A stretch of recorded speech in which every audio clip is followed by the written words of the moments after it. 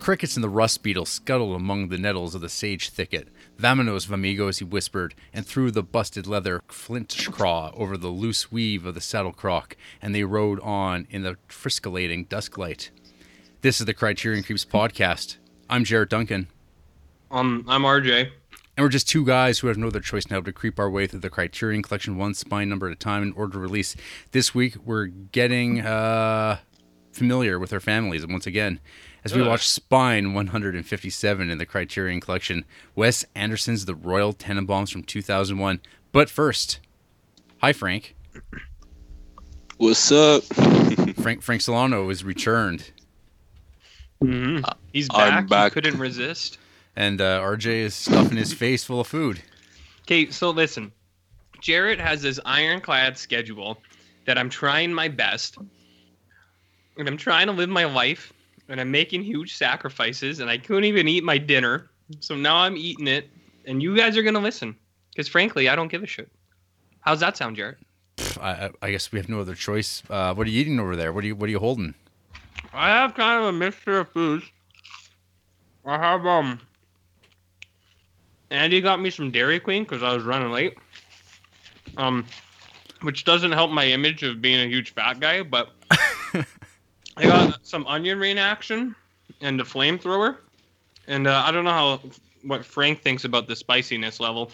I think it's a good taste. I don't think it's scorching hot. Not like us, at least. Yeah. Could you get any of that? Yeah. I'm getting all those disgusting chewing sounds that I'm sure is forcing people to either turn off or fast forward past it. So that's all good. It's not disgusting. It's part of life. Frank, why aren't you eating anything? I don't know. I wasn't feeling very well earlier. I think I might have eaten too many burritos. Well, there you go. Nothing wrong with that. Yeah, three is a regular number for me of anything. So, okay. Yeah. Just whatever, you order 3, no matter what? Yep. I like 3. It's a good number. It's a good rule to live by. Well, how's everyone's week been? Not food related? I've been pretty good, Jarrett. I don't have a whole lot going on with me other than I've been busy, as we've mentioned on the show before. Everyone's getting used to that daylight savings time. Well, so a lot of people complain, and I get it, but I also worked in a circadian rhythm lab, and when you have jet lag and stuff, like for time changes or daylight savings, all it takes is for every hour it's a day. So after Monday, people should be back on tracks. So my point is, stop complaining, Jarrett. Okay. I don't know, man. This year it really hit hard. I was just dead. What, for you? Yeah, I don't know. I used to be like you. I used to be like, yeah, suck it up, kids. But now I'm like, oh, I just don't want to leave my bed. Well, I didn't say... Sorry, maybe you just need to eat a little more, man. Because, food's energy. Maybe. I don't know. That's true. Maybe you should have onion rings for side snacking while you pod. Yeah, maybe. But maybe. I never meant to say that I'm not tired.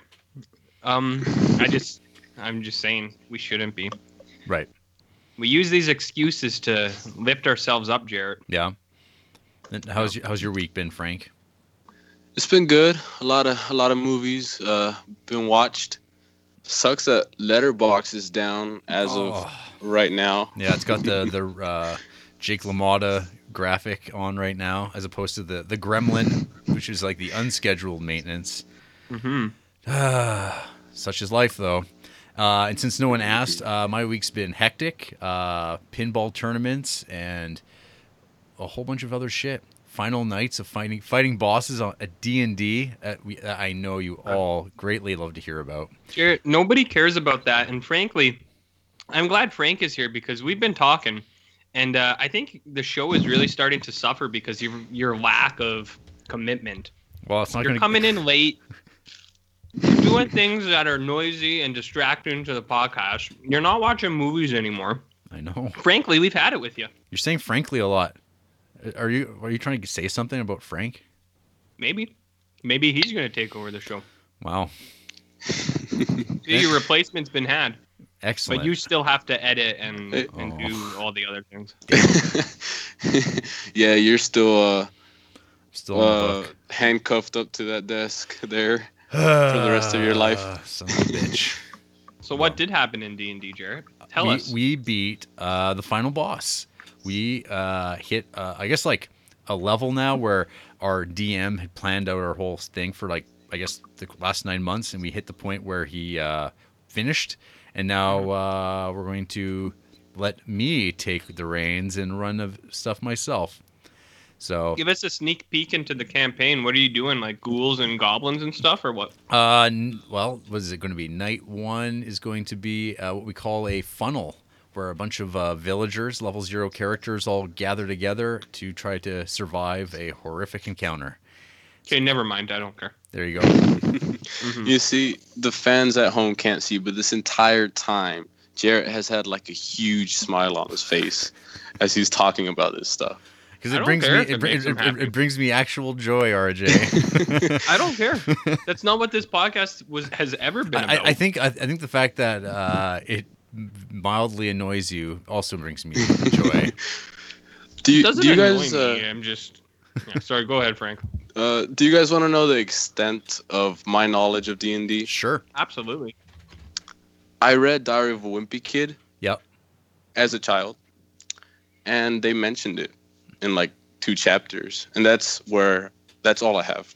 Okay. That's all I know about it. Well, aside from like seeing the books they sell at the stores, but you know they keep those hidden where people can't see them, and then stop going to those stores. Right. You never find anything good at those stores, especially the people who work at those stores. They are the worst kind of people. Bad. Would Right, you Jarrett? say they're Bad on real Jarrett types? Yeah. Oh yeah, totally. Just the worst kind of people. See, and now Jared's face is slowly like Sad. turning into a frown. Aw. Good. He's never done Wow. anything for anyone, so Let's not talk anymore about bad people. Let's talk about the good people, the good listeners of our podcast who write in. mm-hmm. So, email number 1 from Rupa Patel. It begins, "Hello, this is Oliver's wife." Uh-oh. What did you do, Jared? Oh no. Okay, just thought I'd say hi. I'm slowly getting through your back catalog and have to say it's refreshing listening to a film podcast compared to my usual dark and morbid ones. And thank you for suggesting Dr. Death. I just started listening today and it seems great so far. On another note, and seeing as today is International Women's Day, I thought I'd add in on what RJ said about Ghostbusters allegedly getting low ratings because it was female-led. RJ, I challenge you to have a look at the IMDb ratings and reviews for the film and find a male lead film with the same reaction. I had a quick look and compared it to the 2017 Mummy remake, which in my opinion was far worse. While the rating is similar to Ghostbusters, Ghostbusters received over double the amount of negative user reviews. The issue here is that by most accounts, both remakes were bad, but people are using that to justify hating it more than they would have if it was a male-led film. Anyway, keep up the good work. I confess I only started listening to some past some time, but I've found myself really enjoying it and have gone back to the beginning to listen to them all. I guess I'll have to start watching the upcoming films along with Oliver now. I bet he's not going to be too happy about that. Why, thank you, Rupa, for writing in. Yeah, thank you for writing in. It's always nice to hear from some new people. Okay, I think I know what she's talking about. And I was She's talking calling about you how- out, RJ. Yes, I'm aware. I'm aware what's going on here. So I think what I was talking about was how they were using. It seemed like they were spinning the negative reviews in the light where it was like, oh, it's just all those people who are hammering down on it. But I don't know. She probably has a point. I am not above admitting some fault, so maybe I was wrong. That's fine. I'll take your guys' word for it. I've never seen that movie, so I have no actual input. I know Jarrett has seen it, Well, but Jarrett doesn't like anything, so he's not a very fair judge either. So, it's true. I'll take your word for it, and I guess I don't know. I'll try to be better, but Jarrett has frequently, especially if she's listening from the start, Jarrett has always frequently tried to insinuate that I have some kind of chauvinistic mentality, and it gets brought up in my movie reviews, which is quite false. But now that it's out there and she's going back, I don't know. I think Jarrett's gonna poison the well on that one. But I'm done my burger, and I can admit that maybe I was wrong. So, what are you gonna do? There you go. What do you think, Frank? Does RJ hate women? He gave Ichi a 1 star, so maybe not. Yeah, see, Jarrett, I love. We'll get there. We'll get there. Yeah, He's gonna say, "I love women." I love women. I do. My spouse is a woman. Wow. Yeah. What is our next email? I have to say, Aaron Lang. Another new emailer? Hey guys, been meaning to write for a while to tell you I enjoy the show. I first discovered the podcast after watching The Night Porter. I was Googling around looking for more info on the film where I stumbled on your episode covering it. First things first, Night Porter is the best movie ever made. Just kidding. Oh, no. Your criticisms were pretty valid, though I do like the movie, at least the first half. My true reason for writing is petty. I just ordered a few DVDs from Criterion's recent flash sale, naming Crumb, Salo, Mulholland Drive, The Killing. I own all 4 of those. And both Crumb and Salo had this sticky sticker goo on the inside of the cellophane where the spine is. I've noticed this problem before, and also in some Shout Factory releases. When removing the cellophane, thin little pieces remain stuck to the spine. Ah, yes. And there's a little goo residue in places. Have you had this problem? It's really fucking annoying. I know this is a fussy complaint, stereotypical of the perceived neurotic type Criterion collector. But what can I say? It's really obnoxious. I don't expect some $8 Walmart DVD to be all perfect, but Criterion shit is expensive, and they take so much care in every other detail. It leaves me flummoxed. Thanks for letting me vent my grievances. Very best, Aaron Lang. Why, thanks, first-time writer Aaron. Yes, I do know about that, like, weird, like, kind of, like, thin spinal, like, plastic crap that winds up on the spine. I don't know. It's cutting corners. Maybe it's part of the sealing process, and it should just, like, pop off, but maybe they add a little bit too much glue. I don't know. I know RJ doesn't buy movies because I buy all the movies and he just borrows them from me, so he doesn't get to deal with that problem by the time he gets them. Though sometimes he does get totally brand new sealed movies from me that I haven't even opened up. But I know, Frank, you're into the physical media side of things. Do you know of the Aaron's problem here? I know of a solution. What's that? Order a giant pack of clear Blu-ray, DVD, whatever you're buying. Just order a pack of new ones, and then you don't have to deal with all that. You just, move the slip cover from one to the other. You got to get the right. You got to get those like Amaray cases for the Criterions. That's true. Yeah, you got to get That's those ones. true. And it's like, you know what? I don't think he should have to do that. Maybe the company should be doing their jobs properly. So the only thing that like. We all know about security tabs on the top of the DVDs that like still are there, even though you order stuff online. There's no need to have a security tab. Those are the shits. In Criterion, it was actually a nice thing though when a Criterion would have theirs, because they would have like the black band and have Criterion written in that. So when you were like at a store that would stack them. So you couldn't see all of them by the spine. It was by the top. You'd always know the Criterion ones because they had a black on the top. And you're like, hey, there it is. But this is, of course, when there were stores that would still sell Criterions. Now you have to order everything online. So that is a era that is long gone. Interesting. I know. For sure. Quite. Hey, Jared, is Aaron spelled A-A-R or E-R? A-A. Okay. Aaron needs to let us know if what country they're from. Okay. So we can add to the growing list of global domination. That's right. That's what you've been doing this whole time. Yes. Okay. Yes, but no, I have no input on that because, as you pointed out, I don't buy movies. But yeah, when I open your movies, sometimes it's really frustrating. Sometimes it's really frustrating. When was the last time you bought a movie, RJ? Who, me? I did buy one not too long ago. What was it? The Creeps by Charles Band. That movie where it's we'll get there. Maybe next Halloween we'll get there. You guys can look that up on your own. But that was the last one I bought. You bought it for Halloween. You didn't even watch it. No, I didn't. We just didn't have time, man. Sad. Just didn't have time. But it was only $5 or something. So why not? Well then, outstanding. Last email, Sam Sanchez. Ooh. Hey guys. Just writing in response to Frank's question regarding your guys' recommendations. Honestly Uh-oh. speaking, I don't think I've ever watched anything or avoided anything directly due to either one of your recommendations. But Good. that's more because I'm a damn nerd that has a watch list of 1,000 movies on it, so I'm usually familiar already with most of anything mentioned. I understand that completely. That said, I do have some differing opinions on some things. I remember only mildly enjoying A Dark Song when I watched it at the end of the 2017. So I'm part of the problem. I'm not helping to put it on Jared's radar as I only give it a 3.5 on Letterboxd. Damn it, Sam! But that's coming from someone who's firmly on Night of the on Team Night of the Hunter is a great Oh, film. no. So what do I know? No. We'll get there. One day. I'm also way more forgiving of newer movies, as you guys seem to be, which is weird since among friends and family, I'm typically considered the downer and that hates everything new.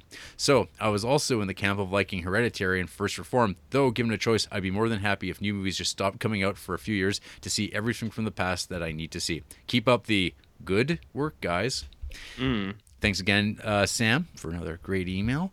Did he emphasize good or did you? He wrote good in brackets with a question mark. Oh, okay. Okay. See, that's what I'm missing the subtleties of the text here because I'm just getting it vocally. But Yeah. okay, it's nice to hear from Sam. Yeah. What were you gonna say, Jerry? I cut you off. As always. I was just going to say, I don't know. There's something about new movies. There's something about there's a new sheen, new car smell, something to movies that I don't know. I'm just not feeling. I feel a lot more at home watching like 1970s stuff like Hearts and Minds than I do watching like a new movie. It just seems like there's something off, and I don't know. I don't know what it is. I think what it is for me is I've mentioned it many times, and I know it's kind of contrarian and just being a prick, but I really dislike the hype machine around new movies, and it ruins them for me so much. And I think the some of the things that bother me the most are things like, since like we watch a lot of horror and things like Hereditary and Get Out, where like as soon as those movies came out, it was like in the top 5 all-time horror movies, and it's like, oh yeah, really? So it's like things like that, and it just gets repeated everywhere you go, like in real life, not just on the internet, Jared. It's just all over, and it just, I don't know, it fucking brings me down all the time. I see that the next Babadook of Babadook movies, and you're just like, fuck, enough. I didn't even like Babadook. RJ You says. shouldn't. Yeah, I didn't even like Babadook. That movie's not good. Oh, I think you were like, it was fine, but not worthy of You the remember hype. when they killed that dog in that movie for no reason, Jared? Nope. I do. By the Jared's way, seen too many of those. That's why he doesn't remember it. Well, he's desensitized, but he my has real life and my movies I watch blur, you know. Shameful. Shameful. What I are don't your, know. That's my opinion. But. What are your thoughts, Frank, about new movies? What our thoughts on new movies are? Are we too harsh? what do you think? No, not at all. I think. I don't like. I understand where it comes from. Like the hype machine, the people just wanting everything to either be the greatest or the worst, and there's like no in between where everyone can just like be like, okay, this is fine, or this is just good, and everybody just wants everything to be great or just trash, and it sucks. That's why don't read anything from anyone. Just watch it yourself. It's good advice. Yeah, I mean, I agree with that, but like, then how do you find out about movies? I don't know where else you find out about things unless you read about them. So it's like a kind of a weird, like you have to kind of go out there, or unless you're just like stumbling across trailers accidentally. Yeah. You're like, what's this? And like, because I've done that. Yeah. I used to love doing that, like way back in the early days of QuickTime, that was like the Apple website where it's like, hey, they just upload trailers all the time, and watching trailers, and you'd be like, I don't know. I was far more into like what movies were coming along, and I still like when I remember to do that, I do that, and you wind up coming across stuff, and you get like, I don't know. There's like a definite appreciation I have for like good trailer making, and a lot of movies have really trash trailers. And actually, I even just for the movie we're talking about today, Royal Tenenbaums, when I was like looking for the trailer to use for the episode, I found that there was 2 different cuts, and I watched one. that I was like, what is this? Like, this has like such a weird, smarmy feeling to it. And then I watched the one that I remember, and it's probably actually on the DVD Blu-ray as well. And I'm like, oh yeah, this is a way better trailer. And it's like the one better. It's just interesting, like decisions like in comedy, like what emphasis works here and there, and what communicates the sense of the movie better once you already know what the movie is. But and then you see random things where you're like, there's footage in trailers that like don't make it to the final film, and you're like, where's this scene from? Like, the scene that caught your attention is the one they cut out. Yeah, because you're like, well, yeah, for a movie that I've seen as many times, I'm like, that's not in this. But yeah, I don't know. New movies. I could. That's it for emails. But I could complain right now about. I was reading a conversation a friend posted on Facebook about how they were like really excited that Captain Marvel was like headed toward this like really big opening weekend, and then all these people started posting that I don't really know who were like, well, I heard it wasn't very good from people, and then they were rebuffed saying, well, those are like people with an agenda, and there's all these people talking about agendas with movies and like that they're idiots, and they're like, what, anyone who doesn't like the movie's an idiot, and all these people are like, I can't wait for the dude bros to get served it up that this movie did great, ha ha ha. But like, it's like kind of one of those things where I'm like, well, I'm pretty positive that I won't like the movie. There's like just not because it stars a woman. It's like, no, it's because it's a Marvel superhero movie. Like they're just not they're not for me at all. And it doesn't matter what they do. It doesn't matter if it stars like the whitest white man in the world or like it's about Wakanda. I don't care. I don't give a shit. They're all badly made movies. So Jerry, correct me if I'm wrong, but what you're saying is that you not only hate women, but you hate all. I hate everyone. Yeah, other... I'm a I would be proud to say I am a misanthrope. I don't like anything or anyone. So there you go. No. Interesting. No lives matter, RJ. Wow. Yeah. Edit that out of this right now. Yeah. We're gonna get flagged. Yeah. Frank, all this hot money he's spending on this podcast is just gonna get thrown out for nothing. At least now I know Jared's true agenda. Hashtag no lives matter. That nothing matters. But concerning new movies, I was gonna say most things end up on the watch list anyways. Like most things don't get watched until years later. So by the time they do get watched, they're old. Cause I was looking at that. I only have 20 movies in my watch list because I try to cut it down as much as possible, or else I get super frustrated. And I was looking at RJ yours on Letterboxd and how yours is like 300 movies, and I saw this one person who has like 5,000 movies in their watch list. And I could never.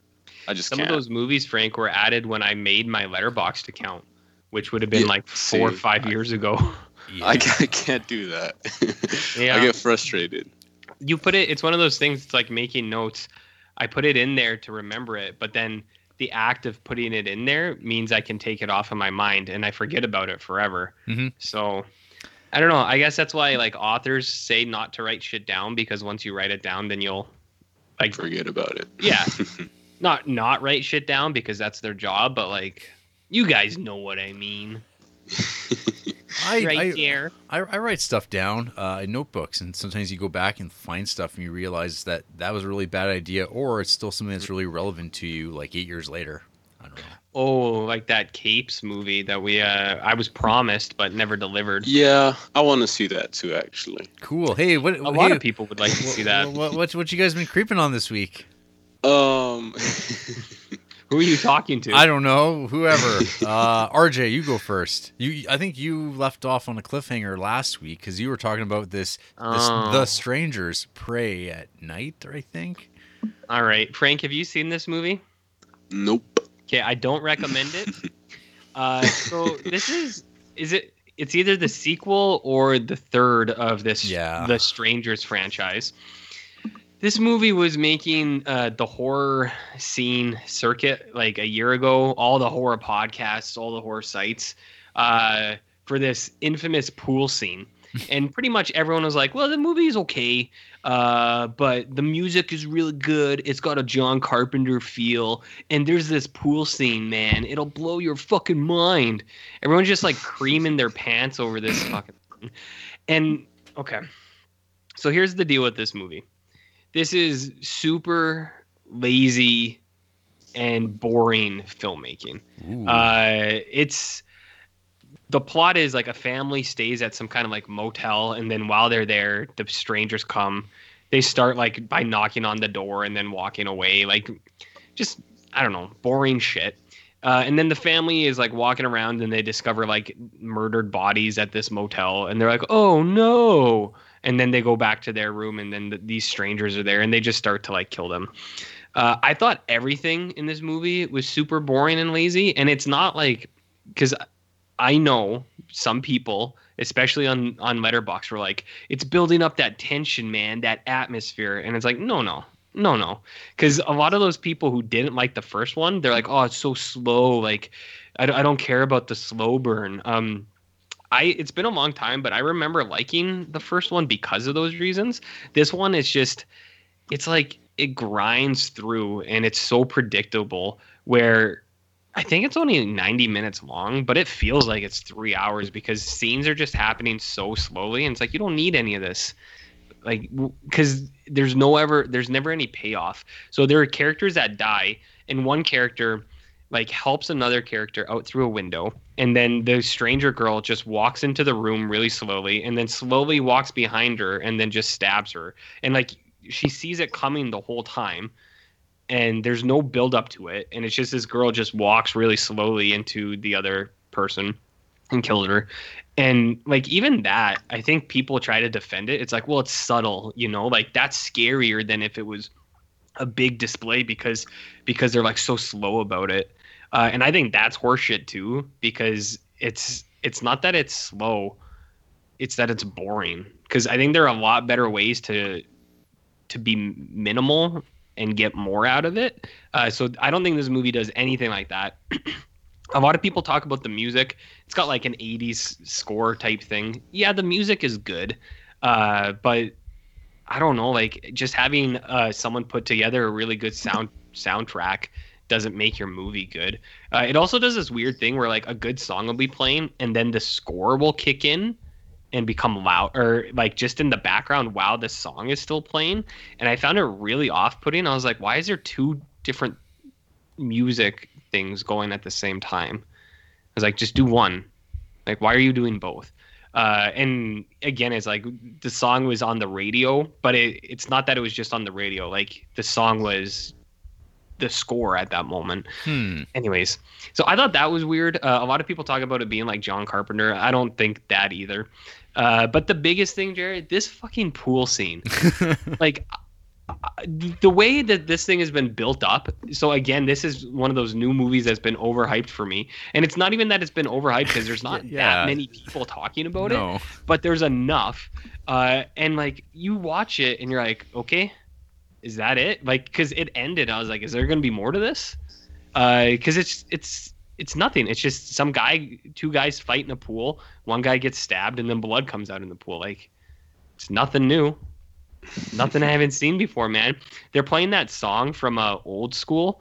That like, I need you now tonight. I fucking need you more than ever.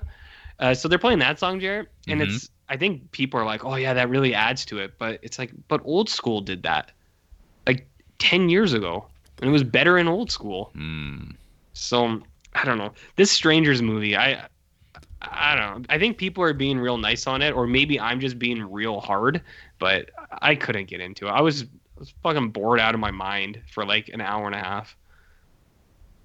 So how do you like that? I feel the same way about this movie as I did before you started. I was gonna give it a miss. What do you mean, Strangers? Yeah. Yeah, there's no need to watch this thing. If you want, watch that pool sequence, but just so that you can be in the know and be like, oh yeah, people are wrong when they say that that's some kind of special thing, because it's not. Anyways, it sucks. Hey, Jared and Frank, do you guys want to hear about the Big Bird Cage? Sure do. It's pretty cool. So here's the deal, Frank.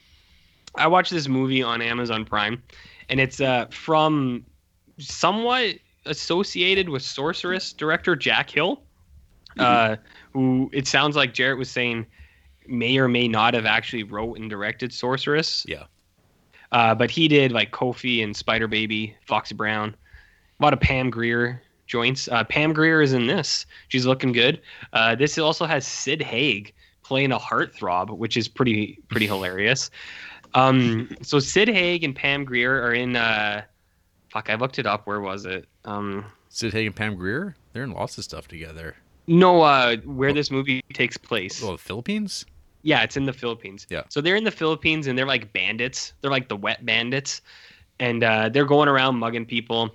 And they come across this like American actress and they rob the joint. But she takes the hit for it and she gets sent to this woman's prison in the Philippines.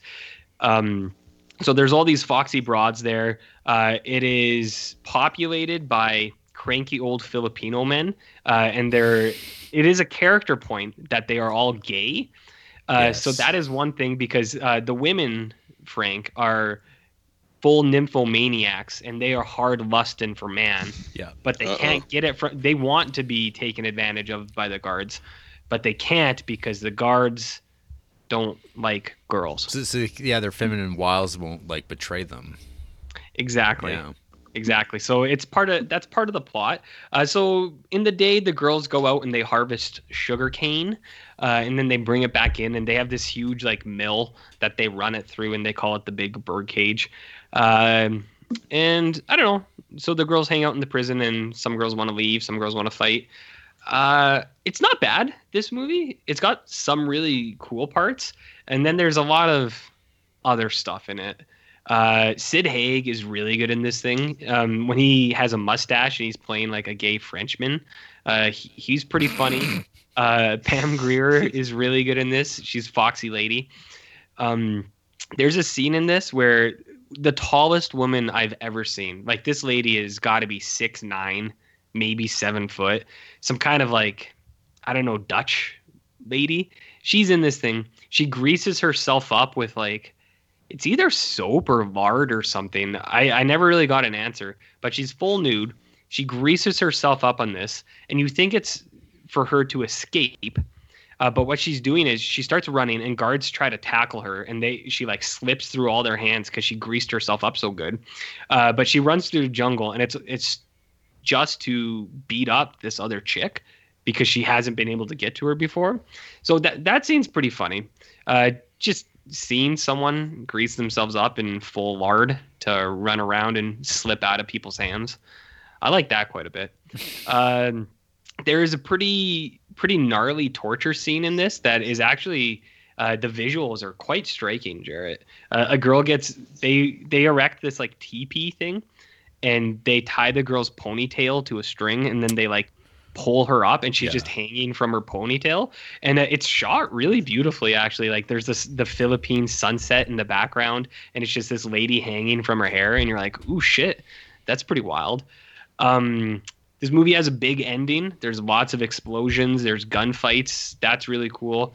The one thing that's a little bit weird in this movie is they really hammer the point home that if you're a woman in the Philippines, you'll be raped for sure, but also you'll go to prison, and then when you get out, then you might get raped again.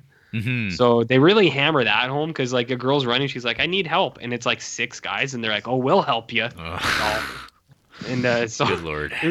There's some unpleasantness there, but I don't know. The Big Bird Cage isn't bad. I know Jared has seen it. I have. I don't know if you have anything to add. No, I mean, it's just like, I don't know, one of those 70s exploitation Filipino cheapo movies that's just thrills and ridiculousness. And I think I've talked about this in depth before, about like what I want from an exploitation movie is like memorable scenes or moments or visuals. That's like the best you can hope for when you watch these things. The only reason to watch this stuff is for those things. And maybe like the filmmaking's good enough to get you through watching them. And I don't remember anything particular, but you talking about it was like, oh yeah, Sid Haig doing the gay Frenchman to get his way, to get the like involving a truck. There's a few different things at play in this. Yeah. But Yeah. no, yeah, Sid Haig's really good, and it's funny. He's like the always heartthrob wonderful. in this thing, Yeah. which you don't see Sid Haig get to play a lot. So No.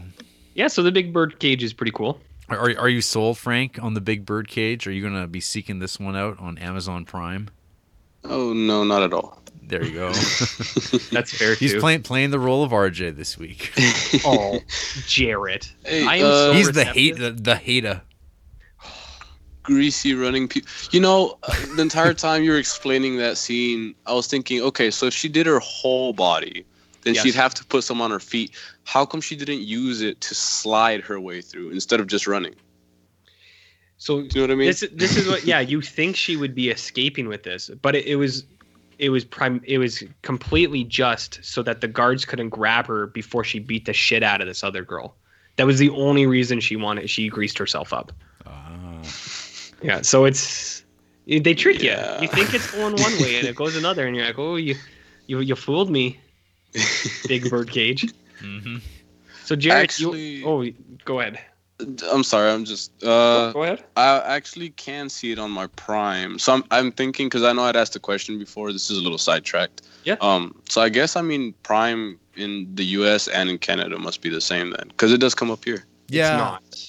It's Well, close. there's- isn't it? there's certain they- things that, like, it's going to depend movie to movie, but I think with like stuff like this, where it's like Arrow or Vinegar Syndrome or Code Red own the rights, it's like North American rights. It's not just exclusive to the States or Canada, but the bigger the movie, the more it's likely that there'll be some sort of splitting up. Like there'll be some things that are like available in American Amazon Prime, but available on Netflix in Canada. And Oh, okay. yeah, it's kind of weird. Yeah, everything's weird up here for all the streaming apps. Yep. I don't know. We don't have Hulu.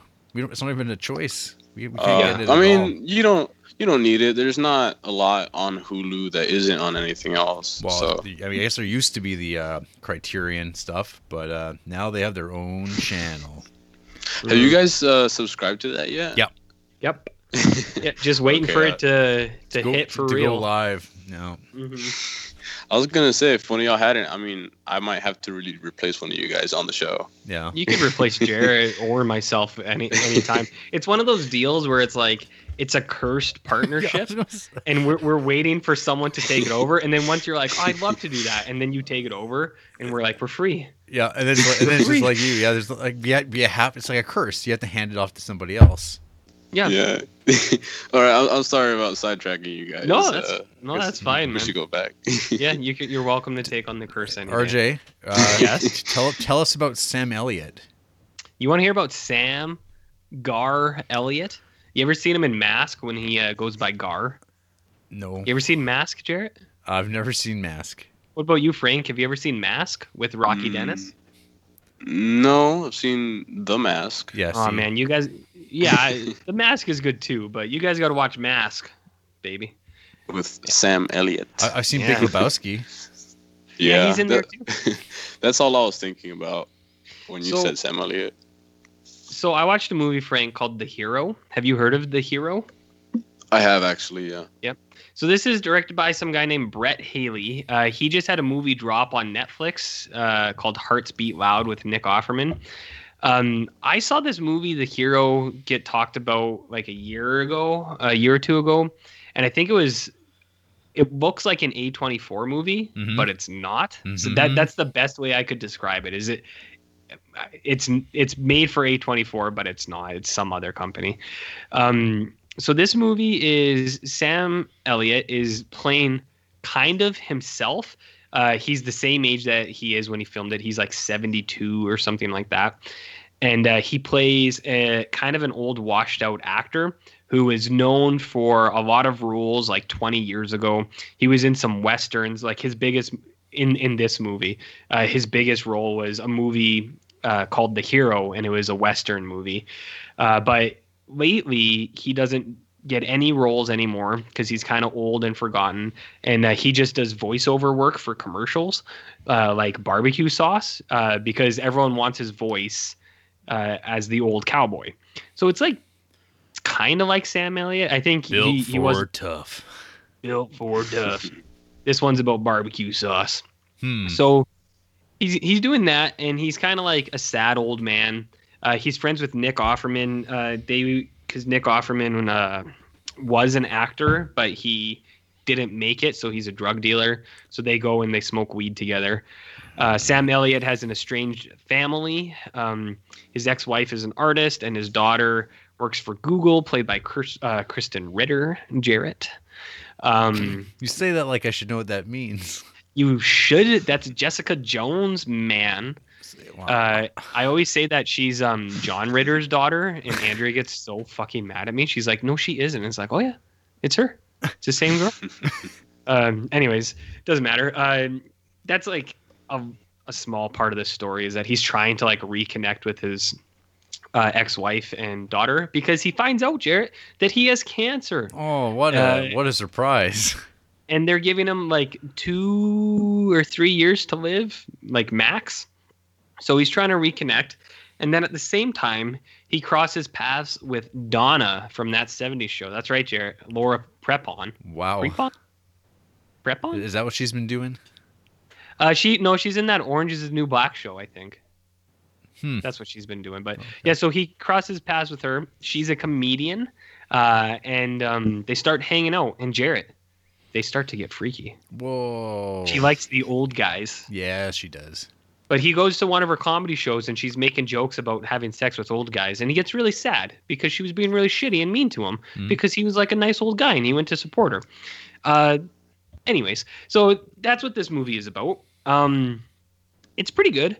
It's filmed really nice. I like the style that the cinematography goes. It's kind of, things aren't like, I was going to say focus, but things aren't like in the main center of frame. So everything kind of like drifts a little bit. So it's like on the side, and it's nothing new. Like this is things you see in movies and TV all the time.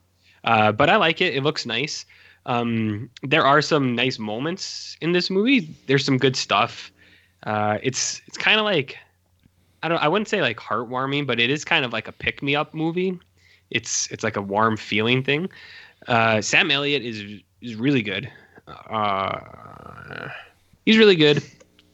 I've never really seen him in a main role, so. Oh well, you haven't obviously seen the film Shakedown with Peter I have Weller. not seen Shakedown. Peter Weller, oh boy. Yeah, I checked that out. It's got one of the most insane endings of any movie I've ever seen. Should I put on the watch list, Frank? The endless watch. Yeah, sure. Why not? Everything else goes in there. Did you say the Sackets, Jarrett? The Shakedown. Oh, it's not Louis or just Sackets? Or just Shakedown, I guess. Oh, okay. I don't know. The hero's pretty good. Like, it looks good. It's got some nice stuff in there, but at the end of the day, it's not going to change your life or anything, Jared. And that's what it's all about. I know you're only looking for those movies that really, really wow you. Like Big Bird Cage. Like the Big Bird Cage. Yeah, exactly. No, Why doesn't this movie star Sid Haig? That's what I want to know. It could. Well, I think this thing was written for Sam Elliott. Like, he's got that. I kind of imagined. You kind of imagine? Yeah. Okay. It's like well, anyways. Yeah, I don't know. This movie, I think it's like, it came out around the same time, I guess, as the that Burt Reynolds movie that still hasn't really come out properly. Whatever is Dog Days. Oh, yeah, they're very similar. That's the A24. The last isn't it? movie star. Yeah, but it's like never really materialized. And it's like, I don't know, after he died, that would have been the window to do it. And it just kind of fumbled on out. So this movie kind of sounds like it has elements of that. So I don't know. What you described sounds like some hokum to me, RJ. It's okay. Like, I don't know. Chanel might like it. Andrea liked it for the most part. She wasn't like wowed by it either, but it was like, oh yeah, this is a good movie to watch for like an hour and a half, whatever. So it was okay. That's my point. Do you want to hear about my last film, Jared, or should I save it for next week? Tell me about Pie Wacket. You can tell Frank too, I suppose. Frank, do you want to hear about a Canadian film? Oh no. Canada just not my kind of thing. It's not a lot of people's thing. No, I'm playing. Let's see what it's about. All right. So I think you've heard I've been on about this Crave platform lately. This Canadian alternative to Hulu. So there are things on there that like I want to watch. It's just very difficult to watch things sometimes. That's my own problem. I'm not going to get into that. But there is because it's a Canadian streaming site. They do have a section, and it's all Canadian movies. Some of them actually look not bad. I saw that there was a little horror section on there, and I was like, oh, I'll check that out. So there's a movie on here called Pyewacket, directed by a guy named Adam McDonald. Jared has actually seen his other movie, Backcountry. Yeah. And you gave it 3 stars, Jared. I did. Yeah, did you like it? Yeah, Backcountry's pretty good. It's got quite the gruesome bear mauling scene. Ooh. This movie has a scene that you would like quite a bit. There is like a full body burn in this movie, Now where you're talking my language. Yeah, it's not bad, and that's pretty good. But then once it cuts, like it's inside a house, and then when it cuts outside, I think there's a few CGI flames on that house. So I was like, oh, Jared won't like that. Pyewacket is, I guess the term is like, or the title is taken from some weird occult book from a long time ago. Some very popular occult book about witches and witchcraft. I don't know. I thought Jarrett might know because he's into that stuff, but maybe not. All I know is kind of what I've heard about this from other podcasts talking about it, and the idea of this movie sounds good. Yeah, so it's not bad. It's just not good. And I'll explain what I mean by that. Like, it looks good. There's actually some nice shots in this thing, and I think he's a good director. The acting is fine. For mostly what I gather, smaller type actors. Like the biggest actor in this is Laurie Holden, that Frank Darabont girl who is in like the Mist and Walking Dead and stuff like that. Okay. So anyways, I think she's like the biggest actress. And then the rest is actually just like teen actors who the main girl she's in a lot of TV and stuff. So like competent actors. And the story's not bad, actually. I kind of like the story. I thought it was pretty average, to say the least. So it's about an angsty teen girl, and she doesn't like her mom. And her and her friends are into like occult stuff. There's this horror writer that comes to town to do a book signing, and they all go get their books signed, and he's all about like the occult and things like that. So they meet him and they think that's really cool. And then the mom, so one of the things I didn't like is the mom character is kind of back and forth. Like I didn't really follow her story. So the girl doesn't like her mom because she's like an alcoholic and she's not really there, and she's kind of erratic. Like she'd be like, okay, yeah, you can go. And then when she would come back, she'd be like, where the hell were you? So there's like that. And I think it's to show that she's kind of wacky. And so the mom's like, we're going to move to a cottage out of town so that I can try to like get back on track. And then when she's there, she's like doing real like over momming, I guess, which isn't necessarily inconsistent with the character itself. I don't know. I had a little bit of trouble being like, oh, okay. But anyways, they move out to a place in the woods, and the girl really hates it because she's away from her friends.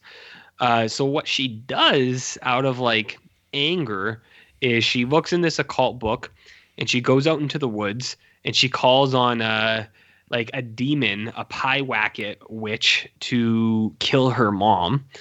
So she does like a little ceremony. She's mixing milk with herbs in like a hole in the ground. She's cutting some blood into it. She's wrapping yarn on the trees. The ceremony thing was pretty cool. And then she goes back in, and then she kind of forgets about it. But then what starts to happen is things like start happening to her mom and to her too. And she's like, oh shit, did that actually work? So she did summon this like demon thing, and it's kind of playing tricks on them. And then she's trying to like reverse it. She Skypes Jarrett. She Skypes the author of the book, and he's like, you got to be really careful with Pyewackets. So I wrote this in my Letterboxd review, but the best way I could summarize this movie is it's somewhere between Ty West and then the Bagul Skype scene from Sinister. That sounds like the shits, dude. His name is Bagul. Yeah, because I don't know. You know I don't really like Ty West. I like the look of his movies, but I don't like his movies. So I think that's why I didn't really like this. And it's like I said, it's fine. It's got some cool ideas in it, and the ending I think is not quite what you would expect. So they kind of go for it, and it was like I was saying, there was like full body burns, and I think it tries to leave you on this this like shocker. But I don't know, maybe I'm desensitized to stuff, and I was like, oh, whatever. So I gave it a shot at Canadian indie horror, and it's not bad. It's just I think it's just real standard. It's just there. It's an average movie, whatever. Are you either of you two interested in Pie Wacket, the Canadian indie horror movie? I like the name. Yeah. Yeah, it's not a bad name. That's why I watched it. I was like, Pie Wacket. I think I want to like. I think I just want to leave this movie in my imagination where it's like a good movie, and maybe not watch the real thing. Not a bad idea. There was one cool creature effect in this, but it was too quick. You see it for like half a second, it cuts away, and I realized it's like, well, it makes you want it more. And I was like, yeah, I wanted more of that. That thing was cool. Anyways, bummer. That's all I watched, but that's the podcast. So we've been here for like 4 hours. Yeah. Right. And we're only getting started. Yes. Frank. All right. Oh, boy. So You got Letterboxd is back on now, Yeah. so you should be okay. What I want to know about though is I want to know about this Captain Marvel movie. You see, I was like, maybe I won't bring it up. I know that eventually one of you two guys have to watch it. So I haven't seen the last like 3 or 4 Marvel movies actually, other than Infinity War, because I never watched the new Ant-Man. I didn't watch Black Panther, and the one before that too. But you're right, probably eventually. Hey, I mean, because it's the first female Marvel-led movie. You guys have to watch it, unless you really do hate women, guys. Don't put that evil on us. This is kind of going to compel you to watch it. Okay. Because honestly, okay, so I did watch this movie. I did not want to watch the movie. I was forced into it, much So like it's I was like forced Aquaman. into... Yeah, like Aquaman, like Venom. My friends all team up on me and say, hey, we're forcing you to go and pay for your own ticket. I can't even get them to pay for Wow. my ticket. Yeah. Did they even buy a Like- dinner? No, Jesus. there's no dinner. Tell Sounds We like always- some of that bad stuff that Jared always talks about. tell these people to go fuck themselves and say It's- I'm gonna can't- watch some One Car Y, and, Yeah. and they'll say, 'Cause "Oh, then Frank, what a loser." It's the only way I can show them my movies if it's like a trade, you know? And then even then, I'm the one that always loses because they don't watch my movies. No, they don't. It sucks. Well, yeah, so we want to go see Captain Marvel at the request mostly of my brother. My brother he has Star Wars posters and Avengers posters and just hanging all over the wall. When I was a kid, my mom never let me do that kind of stuff. But he's a grown man. He has a beard and he does it all the time. Yeah, Jared's familiar with Yeah. the type. And so, well, okay, Captain Marvel, it has everything you'd expect, like, to be bad. Everything that you've seen that's bad in a Marvel movie, it has. Mhm. Bad editing, bad dialogue, bad CGI. Yeah. It has all of it. But even so, I actually had fun, which I wasn't expecting. Because Aquaman and Venom, no fun at all. Like, Okay. they suck. Big time. But Captain Marvel, I don't know what it was. Maybe because I don't have expectations for these movies when I go see them. I'm just like, I'll try to like what I can, see what I can get out of it. Since it's my money and I'm forced into the situation, I'll see what I can get out of it. And so, really, I think it was the acting. Brie Larson. I've seen a lot of comments, people saying Brie Larson was wooden. I was like, I think she's fine. I mean, the material is bad. So that's the best you could do with the material. I don't blame her. I saw one review saying that, man, Jennifer Lawrence would have just been so much better here. Oh. If she was in it, people would have been like, why can't they get someone like Brie Larson? Yeah, exactly. Yeah. Yeah. And it's just, I mean, she has range, I guess, but like when you have bad material, you have nothing to work with. You do the best you can, and that's what came out of it. So now she's getting blamed for something that I feel wasn't her fault. And of course, that's just a fuel in the fire for these women haters on the internet, these trolls. Well, yeah, the Comics Gate community, they're Yeah. and they're just garbage people. It's like that, but yeah. So Yeah. okay, one thing that I've heard that like sounds like it will really irk me is that I guess like the music in this is extremely 90s, like in its Oh, yeah. selection. And like I'm wondering how that worked for you, being more of like kind of like growing up. Like kind of like at the tail end of the 90s. Yeah. Well, no, I didn't even Or grow up not in even the grow up, 90s. being I grew born up into 2000. it. Yeah. Yeah. So, I was late. So I really only had maybe yeah. what I only really had 10 months worth of 90s Yeah. childhood. So I honestly don't remember anything. So how did you feel about that? I mean, it's every 5 minutes they'll play a song, and it is annoying. But to me, it wasn't as annoying because some of the songs I don't recognize them, and like some of them were like really heavy-handed. Like this one song, you just feel like it's towards the end, the big battle. The big battle at the end of the movie. Yep. They play this song, like it goes something like I'm just a girl, something. And you just feel like, yeah, you can feel that this is aimed at the trolls. Like you just know some Gwen it's aimed at the Stefani. trolls. I guess, I don't know. Yeah. Cause like, I mean, I like music from, way back. I listen to 70s and 80s stuff mostly, but 90s is something I've barely touched actually. Especially late 90s. I haven't really dived right in there. So that's something that I kind of got to see through Captain Marvel. So it wasn't so bad for me in a way. Okay. Let's oh Jesus Christ. I'm looking at the additional music for this movie. Okay. Lay it on We got You Gotta Be by Desiree. Oh my goodness. Connection by Elastica.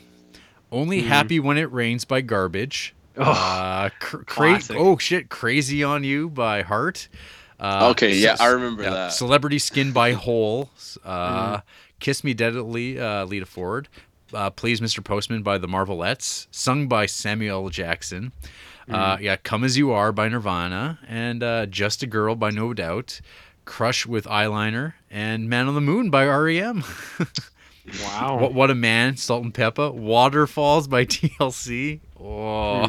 Yeah, and stuff like the TLC song I recognized, and I was like some of those songs just feel completely out of place, which is why people noticed it so much. It's because like they're just in the worst places. The song has nothing to do with the scene or the mood or anything. They're just really just stuck like Crazy. It's just this little scene where she's a girl, it's a memory, and she's remembering driving golf, like not even golf carts, go-karts. Yeah. That's it. That's all it is. And they play that song. And so like, I don't know. Yeah, the music, it's fine. Whatever. It wasn't going to be good anyways. And the thing is, I mean, how much money goes into just getting the rights to these songs? Oh, I mean, that money's no object though when it's the Disney Studios, right? Like they don't care. That's very true. No, I didn't. So I had no idea that who directed this thing. Anna Boden and Ryan Fleck, who also directed A24 Mississippi Grind. Oh, with really? RJ's good close personal friend Ben Mendelsohn.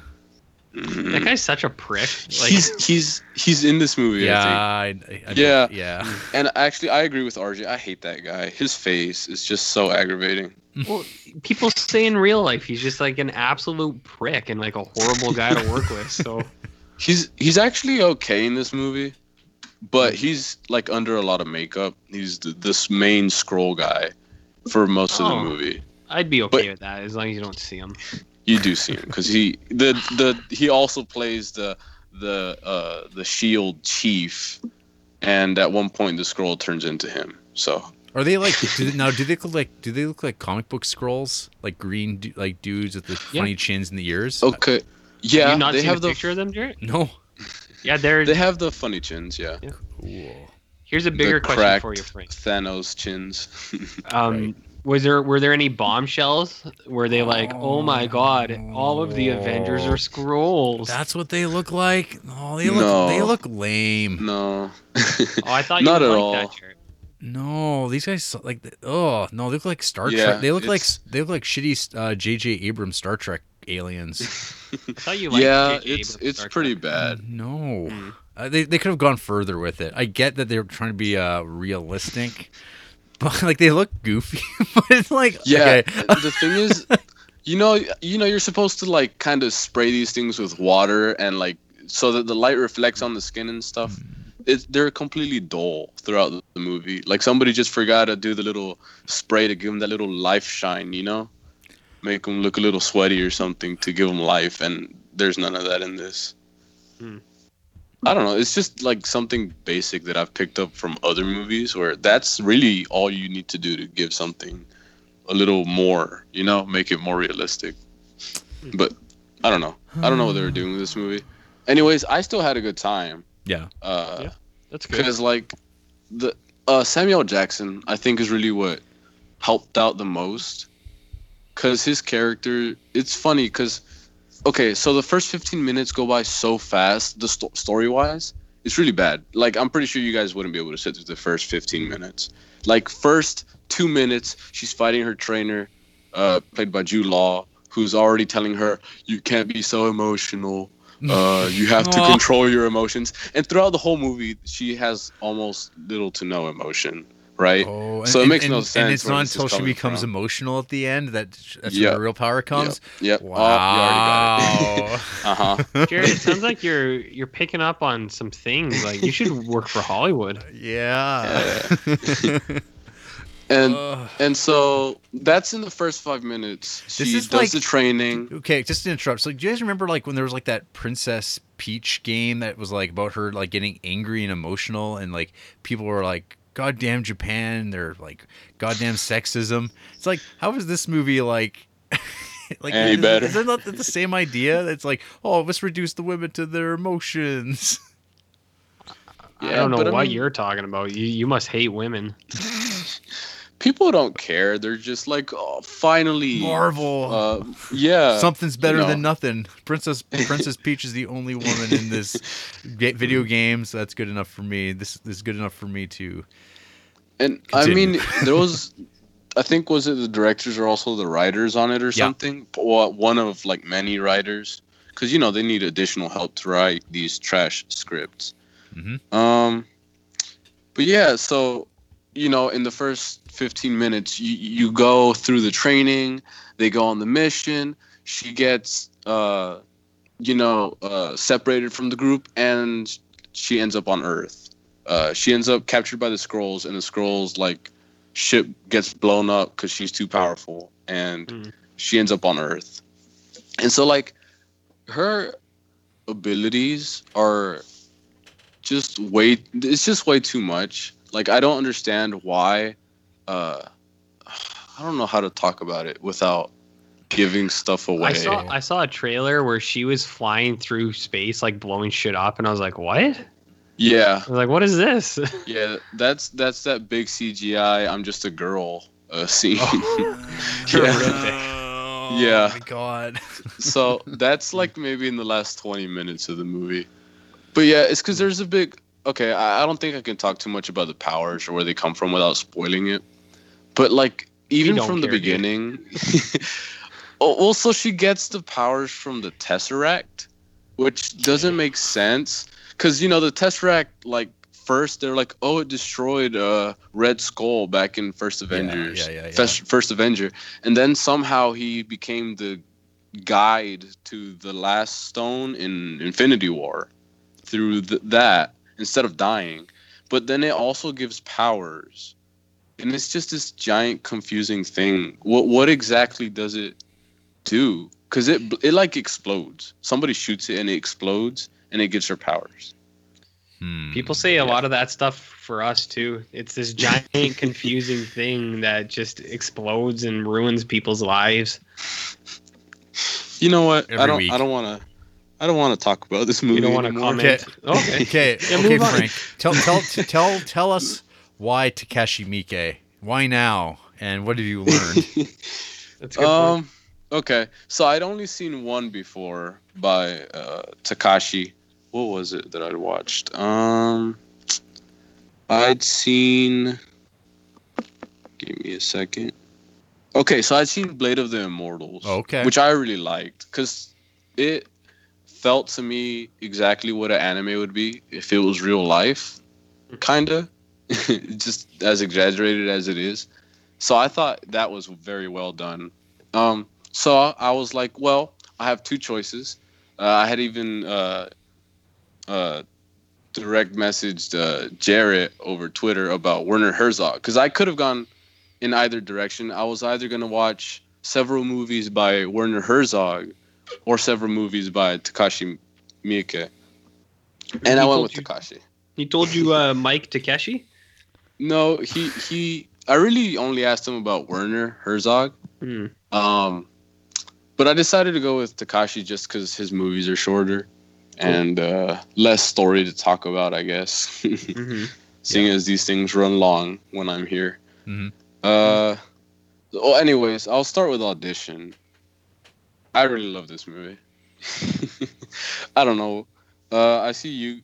Well, let's see.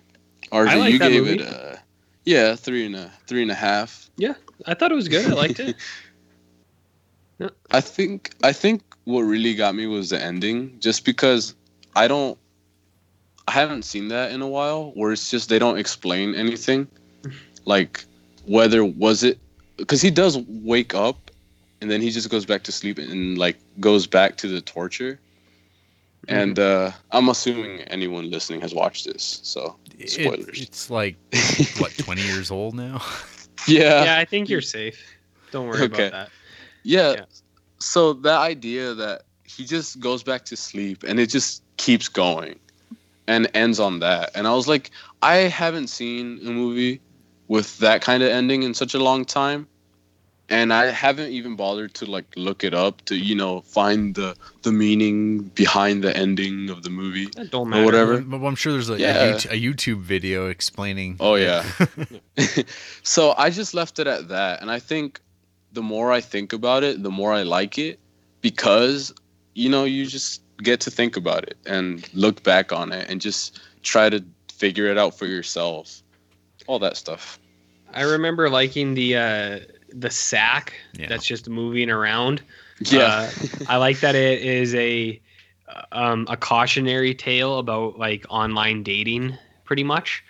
And then before online dating was a thing. Before it was a thing, and then I'm a big fan of the ding ding ding ding ding ding. Oh, whatever that sound is. Yeah. Everyone does it differently. Yeah.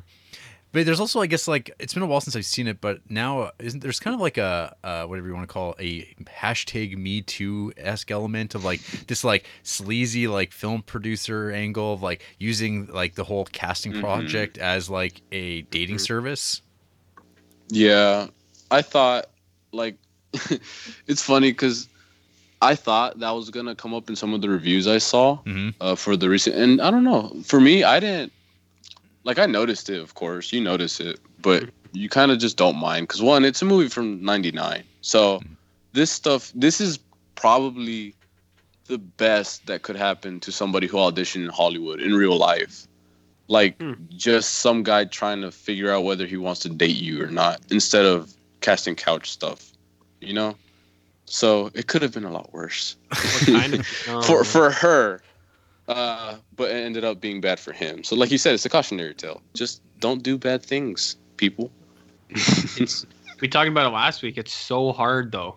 Like that Michael Jackson thing. It's so hard not to just rape people all the time. Right, Jarrett? Yeah, that old chestnut. I think that was a quote from Jarrett. That's not something I said. And of course, Frank, now that you're on the podcast, you can claim that this is a character that you've created for the podcast, and you don't actually hold any of these beliefs. Yeah, I've been practicing the script for the last 3 hours to make sure everything is coming to you guys' plan. I just, for legal reasons, just make sure to state that this is a character. Okay, this is a character. Awesome, you're safe. what I liked, I guess, in the, like concerning that is that they don't make it to where he's just completely happy with what he's doing. He even mentions it. He's like, I feel this is wrong. There's something wrong about this. But because he finds somebody that he's so entranced with, Right. he kind of does the bad thing anyways. And I feel like that's what so many people do. It's like, say, a kid robbing, like stealing a piece of candy from the store. He knows it's bad, but he knows it's going to taste good once he eats it. But then it turns out that candy wants to be eaten because it's evil candy. Poisoned. Yep. And so, like, I don't know. I like the idea that he at least thought that it was wrong and then still went and did it, because that's reflective of what so many people do when they do bad things. They're like, I know it's bad, but I'll do it anyways. And then the consequences hit and you're like, I wish I had never done it. I get that like every night when I eat stuff. Like I just ate all that food and I'm like, man, Frank, why'd you let me do that? Yeah. But Anyways. yeah, audition. And then I thought some of the colors were really muted. But then, you get to the blood and it's just like, okay, that's why. Yeah. Mm-hmm. Well, and then we have Ichi comes after that, like chronologically out of the movies he made, Yeah. I think. Well, at least from the ones that I watched. I'd like to hear an outsider's opinion on this movie. It's... By outsider, I mean someone not me and Jarrett. Okay, so I texted you guys about this. I was like, is it good? Because I saw RJ's review, 1 star, and I'm like, okay, so there has to be something really bad about this movie. Something that would make RJ give it that 1. Because almost none of the movies that you guys watch are always like usually a 1. Like most other people, where they're either 1 or 5 stars. You guys do put the in-betweens. But this was a 1 star. So I was like, okay, so something must have gone really bad. Either they kill a whole lot of animals or, And so you get in the first 5 minutes of the movie and there's a rape / assault, so sexual assault on this woman and just a guy watching. And it's so frustrating just... and that's, I guess, the point, because that build up, that frustration, that character eventually can't help and instead actually makes everything worse. Yeah.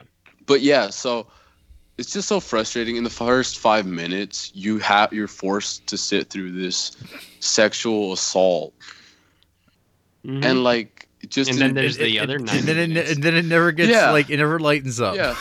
No, it doesn't. I thought I like the character played by the guy on the cover. What's his name? Oh, the Kakihara. Gill face. Yeah, I like his character. I thought that was interesting. Except for when he removes the piercings from his mouth and it just opens up like little. I thought that looked stupid. The CGI is terrible, of course, being a 2001 movie. The CGI that stuck out most with me was when that dude gets like inline skates that cut people in half.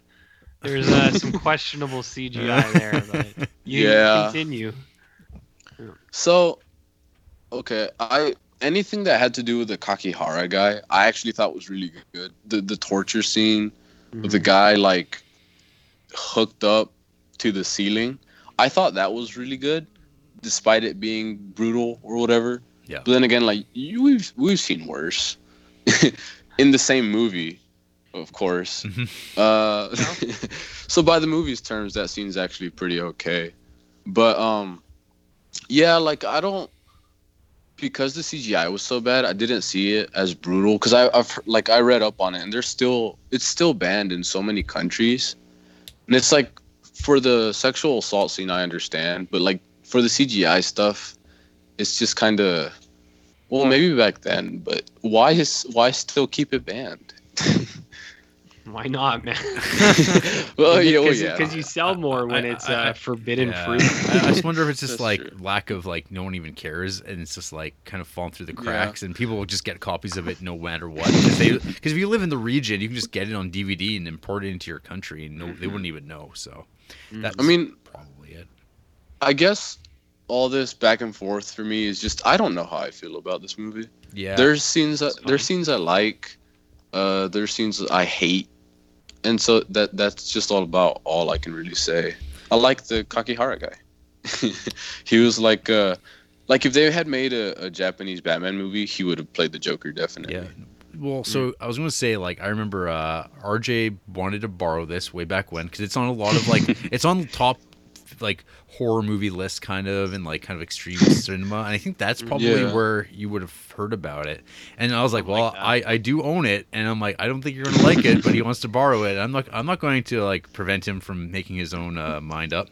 But so my experience with this movie was the first time I watched it, I think I borrowed it from my sister-in-law, who had the copy of this, and watched it. And at the time, I'm like, this is awesome. This is like shortly after it come out. Like, it was just like, I'd never seen anything like this. This is just messed up. It's crazy. And I remember, like, my feeling on it is because, like, your like protagonist, he's kind of like somewhere between like the Hulk and Daredevil. Like, he's got this, like, super berserker strength, and he wears, like, this kind of, like, skin-tight, like, kind of, like, urban vigilante, like, tactical gear suit. But he murders people in these rages, and he's, like, impotent. And versus, like, this Bullseye character, like, or, like, Joker, like, and it's, like, it was, like, a really messed up, dark superhero movie. And that was, like, kind of, like, my takeaway for a while. And then I rewatched it, and I remember being like, this is, like, kind of tough to get through. Like, it's, like, very long and, like, weirdly paced and just like repetitive, and it's like got stuffing. You're just like, I don't care about this stuff. Like, it's got, yeah, the tone of it was like totally different the second time I watched it. So I'm not a defender of this movie or anything. I'm just kind of like, yep, that movie exists and people should, I guess, watch it because it's got that reputation. It's just like it's another notch in the belt, I guess, for these like transgressive Asian gross out movies. Because it has comedy and it has the violence and stuff, but it doesn't mix well in a way, I guess. Like, at one point you're laughing, and then you get to another, like, assault on a woman and just torture of a woman, and it's just like, I thought this was gonna be funny for a while, you know? Yep. And then it just kills the mood. Yeah, I just thought this movie was gross. Yeah. That's like my only input on it. I was like, I thought it was real excessive. I was like, I'm not into this. I guess in a way, it's like watching that Dr. Pimple Popper kind of show where you're like kind of intrigued by how gross it is. That's how it was for me, I think. Yeah. But that was some stuff. But nobody. But you can't put your Dr. Pimple Popper views on Letterboxd. So that's true. Gross. But yeah, that's really all I can really say about that, because I wouldn't watch it again. I think to get another take on it, I don't think I would watch it again for sure. Whereas Audition, I felt was a lot more brutal, and it only had one scene really. And the film craft is a lot better though too. Like, yes, it's a way better made movie. Oh yeah. Because it kind of resembles like a 90s. I mean, it's a 90s thriller, and so it's got those trappings where like, and then it has this real hard dark twist, way darker than most things you'd see in like an American thriller, because you're like, whoa, yeah. Which I feel like if Ichi would have been better, it might have been to me like that Park Chan-wook movie, Sympathy for Mr. Vengeance, which I really liked. I've heard it was the weakest of the trilogy, Vengeance trilogy, but I really enjoyed that movie. And so to me, Ichi, if it had been done well, if it had like mixed the comedy with the darker material well, I feel like it could have been a 5-star for me. But that wasn't to be the case. Yeah. Then I watched 13 Assassins, but I'll just keep that one short by reading my Letterboxd review, which is 13 Assassins, more like 7 samurai plus 6 more samurai. That's all I got. You know what I would have went with, Frank? What? More like 13 ass-ins. You see what I did there? I do.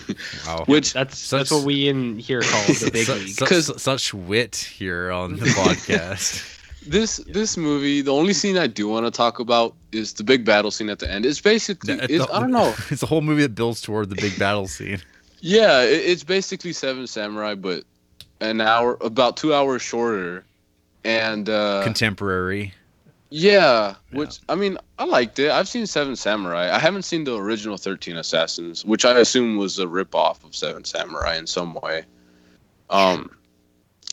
But there's this one scene during the battle where at the opening they got two of the things that you guys hate the most. First, they got animal abuse. It's CGI animal abuse, but it's still animal. And they got CGI fire.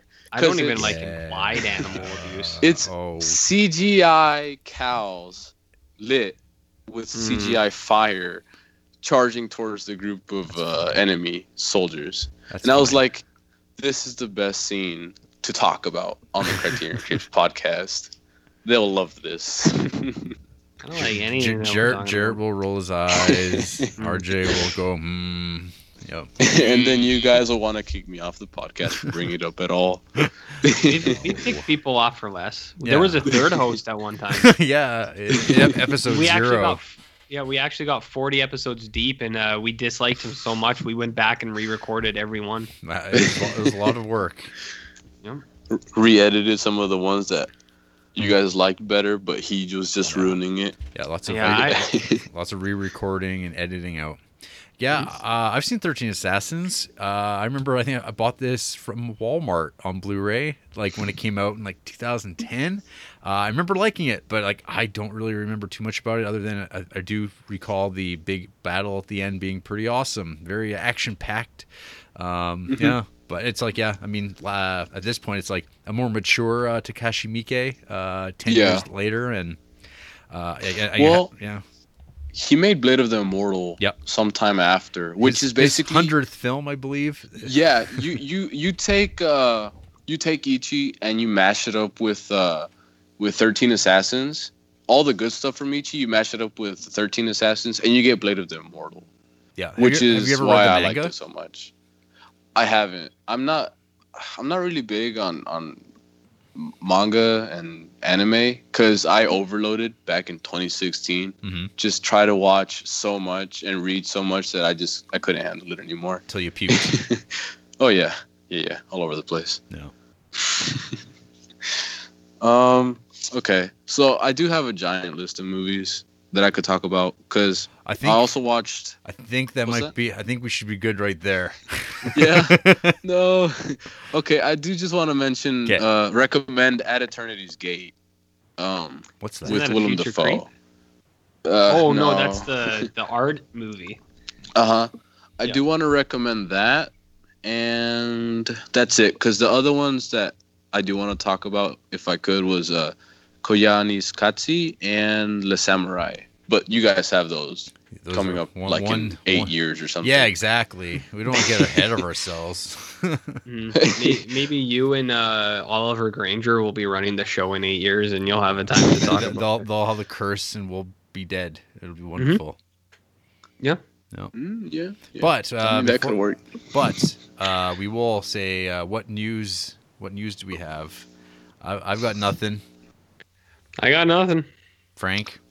I have Sean Baker on acid while he watches his movies. Is that what he's doing now? Okay, so his last movie he reviewed, maybe not the last one. So basically he put up in his, he has his letterbox. I'm pretty sure all of us follow him.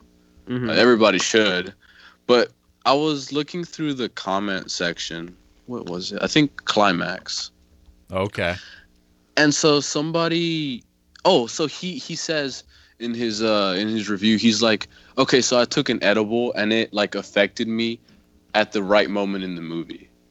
So then like in the comment section, they're like, Sean Baker does weed, guys, bro, and all that stuff. And everybody's like, you're the best, Sean. And then somebody just asks, hey, Sean, you ever done acid? You ever dropped acid? And he's just like, yes. he's given in to these people, and now everybody's like, oh, Sean Baker. But I'm looking at it and I'm just like, okay, I've never been into drugs at all. Like I don't not even tried stuff. I've always hated it.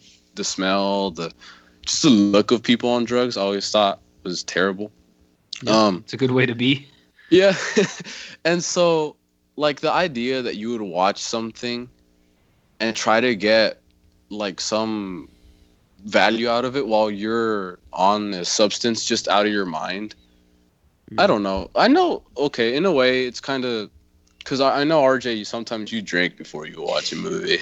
I do, but not when I'm watching a movie for real. Not normally, and it's a little different. Like I can have a beer or two, and I'm okay. I'm not like scratching at the walls and stuff. So that's a little different. But if I'm gonna put down six or 10, it's only for special movies like King Arthur, where I know I'm going in for something special. But yeah, I don't do that often. I agree with you.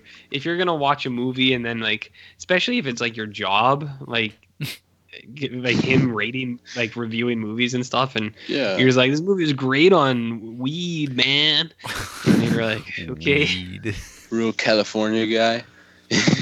man. Jarrett's all about that chronic. He's Yeah. blazing. He's rubbing the weed oil on his head right now. Yeah, there's some Go up here. there's some like letterboxed reviews I come across. They're like, it seems like all they're doing is like substances while they watch movies, and then that like qualifies their opinion, and you're just like, no, not in the And- least. I guess it just taints my idea of him, because you guys have heard I'm always like, oh, Sean's awesome. He'll reply to you if you leave a comment. And yeah, he does reply, but he also replies to the bad things. And now I'm thinking, he directed the Florida Project. These little kids that running around him and stuff. And you start to think, maybe he was dropping a little bit of acid during that last, was it 2 minutes, the Disneyland scene or something? Just how... I don't know. I bet he was dropping more than a little acid. And if he's listening, what was it? I don't want to know, because it might just mess up that high image I've made of him. He was on that huge pedestal for me, just as like this guy that literally came from nothing, makes a movie with an iPhone and just Tangerine, and just wins all the... What was it? Was it at Cannes, or I don't remember what it was. He won a few awards for that Tangerine movie. You did. I just thought that was cool, because wanting to be a filmmaker one day. Still waiting to see Capes, to see how we can top that. The world is waiting. Who can? Yeah, anybody can put their movie on Amazon Prime, and like you can upload your own movies. Because I listened to another podcast. They're not great, so I'm not going to give them a shout out. They're pretty boring. Fuck 'em. So the guy put his movie, and he was like, okay, I'm going to sponsor my movie, guys. Please support it. And I go to it, and it's trash. It's terrible. It's like there's no, like if he had no knowledge of editing, and like this is a podcast that only like focuses on Criterion movies, and so it's like you have all this influence, and you still couldn't get it right. Which, I mean, not everybody's gonna, but like you'd expect something to be good, and there was nothing, almost nothing. Not everyone Yeah. can make capes. That's right. Yeah, that really 5-star affair that only one person has seen on Letterboxd. It's a little unfair to the world. That's I not think. true. That's not true. My What, have 50 people my seen it? co-director has seen it. At least one other person has seen it. Did you even show it to the actors? I don't know if they've seen it. Wow. One definitely has. But there was a theater. There was a theater full of people who saw it. But that was in 2005, and Yeah. I was like 6 years old in kindergarten. That's your Jarrett. problem. And you know what? My teacher was Canadian. She could have taken me up there, but she Yeah. didn't for the release of Capes. Because she's a lousy Canadian. Yeah, she's living in Georgia, so that kind of gives you a hint of what kind of Canadian she is. Tells you about her real commitments. Where her loyalties lie. Hmm. But yeah, so Capes, it's I'm gonna look. I know one day I'm gonna get rid of the 20 movies that are on my watch list, and Capes is on there. Yep. So that has to go, Jarrett, or else I will be left in frustration forever. That'll always be And I that might one. not- You'll never- I might not email back in if I don't get to see Capes. It So could be a Patreon goal, but I mean, Jarrett's you can't be trusted with those Patreons. Like I remember one time he said that I would see some of that, and it just up in the air. And now here I am editing every episode and buying all the movies, and it's just Fun fact: RJ doesn't have a PayPal account. just e-transfer it like a normal person, or better yet, we live in the same city. Just hit me with that cold hard cash, baby. You'd have to actually come to see me at one time. I will Yeah. eventually.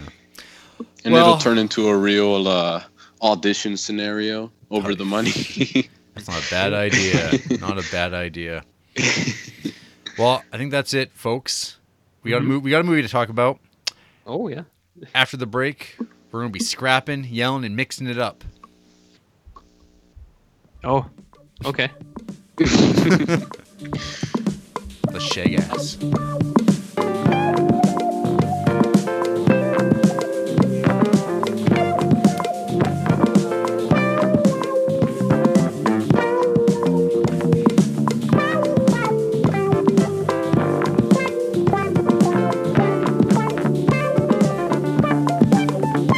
It's a family affair. It's a family affair. It's a family affair. It's a family affair. One child grows up to be somebody that just loves to learn, and another child grows up to be somebody you just love to burn. Mom loves the both of them. You see, it's in the blood. Got a minute? What are you doing here? I need a favor. I want to spend some time with you and the children. Are you crazy? Well, wait a minute, damn it. Stop following me. Well, I want my family back. Well, you can't have it. I'm sorry for you, but it's too late.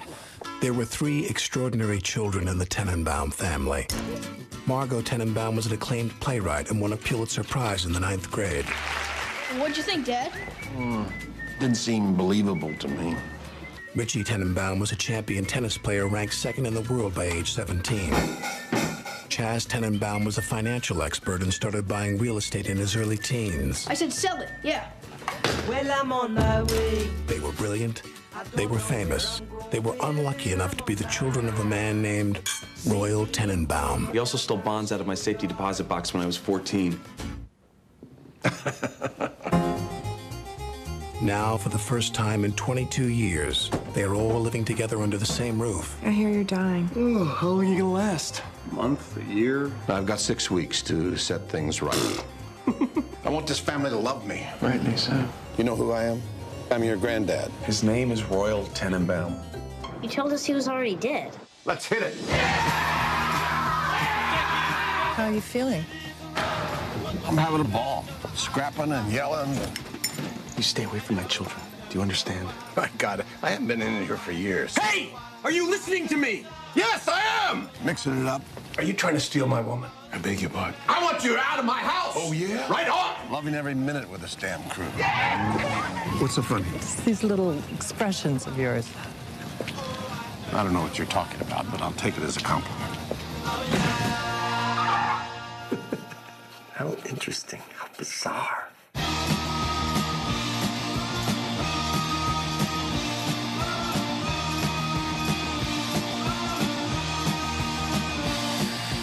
Well, 30 years ago, I was knifed in a bazaar in Calcutta. He carried me in the hospital on his back. Who stabbed you? He did. And we're back. This is the Criterion Creeps podcast. This week we're joined by Frank via Patreon. He manned up, dropped that $50 to be here. Hi, Frank. Welcome back. What's up? You could hear his work previously on, what episode was that Don't- again? In the don't- Mood for Love. Stop. I was really nervous then. I'm not so nervous now. I feel pretty good. I'm sitting on my sofa. Yeah, you've gotten over our handsomeness, I guess, in the time being. That illusion I build of me being this elite sexual machine has faded away when he watched me eat an entire burger tonight. Yeah. And this week, tonight, we're talking about The Royal Tenenbaums from 2001, directed by Wes Anderson. The tagline for this film, family isn't a word, it's a sentence. What does that mean? I've never heard that before. Is that on the DVD? It's in the trailer. I didn't watch the trailer for this. I'm not a weirdo. Who made? Because In the Mood for Love had a terrible one too. Yeah. The Pizza Hut commercial kind of. In the mood for love, in the mood for romance. Pizza. So the synopsis for Royal Tenenbaums. Royal Tenenbaum and his wife Ethelene had 3 children, and then they separated. All 3 children are extraordinary, all geniuses. Virtually all memory of the brilliance of the young Tenenbaums was subsequently erased by 2 decades of betrayal, failure, and disaster. Most of this was generally considered to be their father's fault. The Royal Tenenbaums is the story of the family's sudden, unexpected reunion one recent winter. Winter? No, I guess it does snow. It does snow. Yeah, a little bit. I was thrown It's off for a second there. I was like, what? It's like mostly powder they're throwing at Gene Hackman. Doesn't really look like snow. So hey, this is a movie I've seen many, many, many times. How many? More than I can count. It's part of like a certain echelon of movie. I'd throw like a movie like Big Lebowski, Ghost World, Fargo, the best of like the Coen Brothers, Casino, that sort of thing. Movies where I would watch constantly when I was a young man just out of high school, taking university that first time around. And I love this movie. It's one of my all-time favorites. And for those reasons, we'll discuss why this movie works so well for me.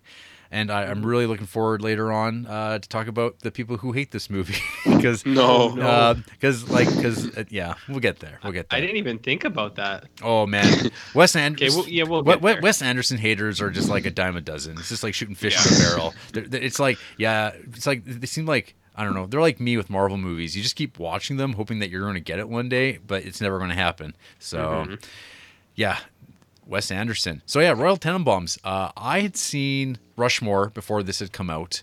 I think I probably had seen Bottle Rocket, and so there was a lot of anticipation for me for when Royal Tenenbaums was finally going to come out on DVD from Criterion, because this was a movie that when it played in theaters in 2001, it never played anywhere near me, and my only opportunity to see it was when Criterion dropped it, which I was in Edmonton at the time on summer vacation with my parents. And I remember like making a point to go to a now defunct electronics chain, Future Shop, to buy it on July 9th, 2002.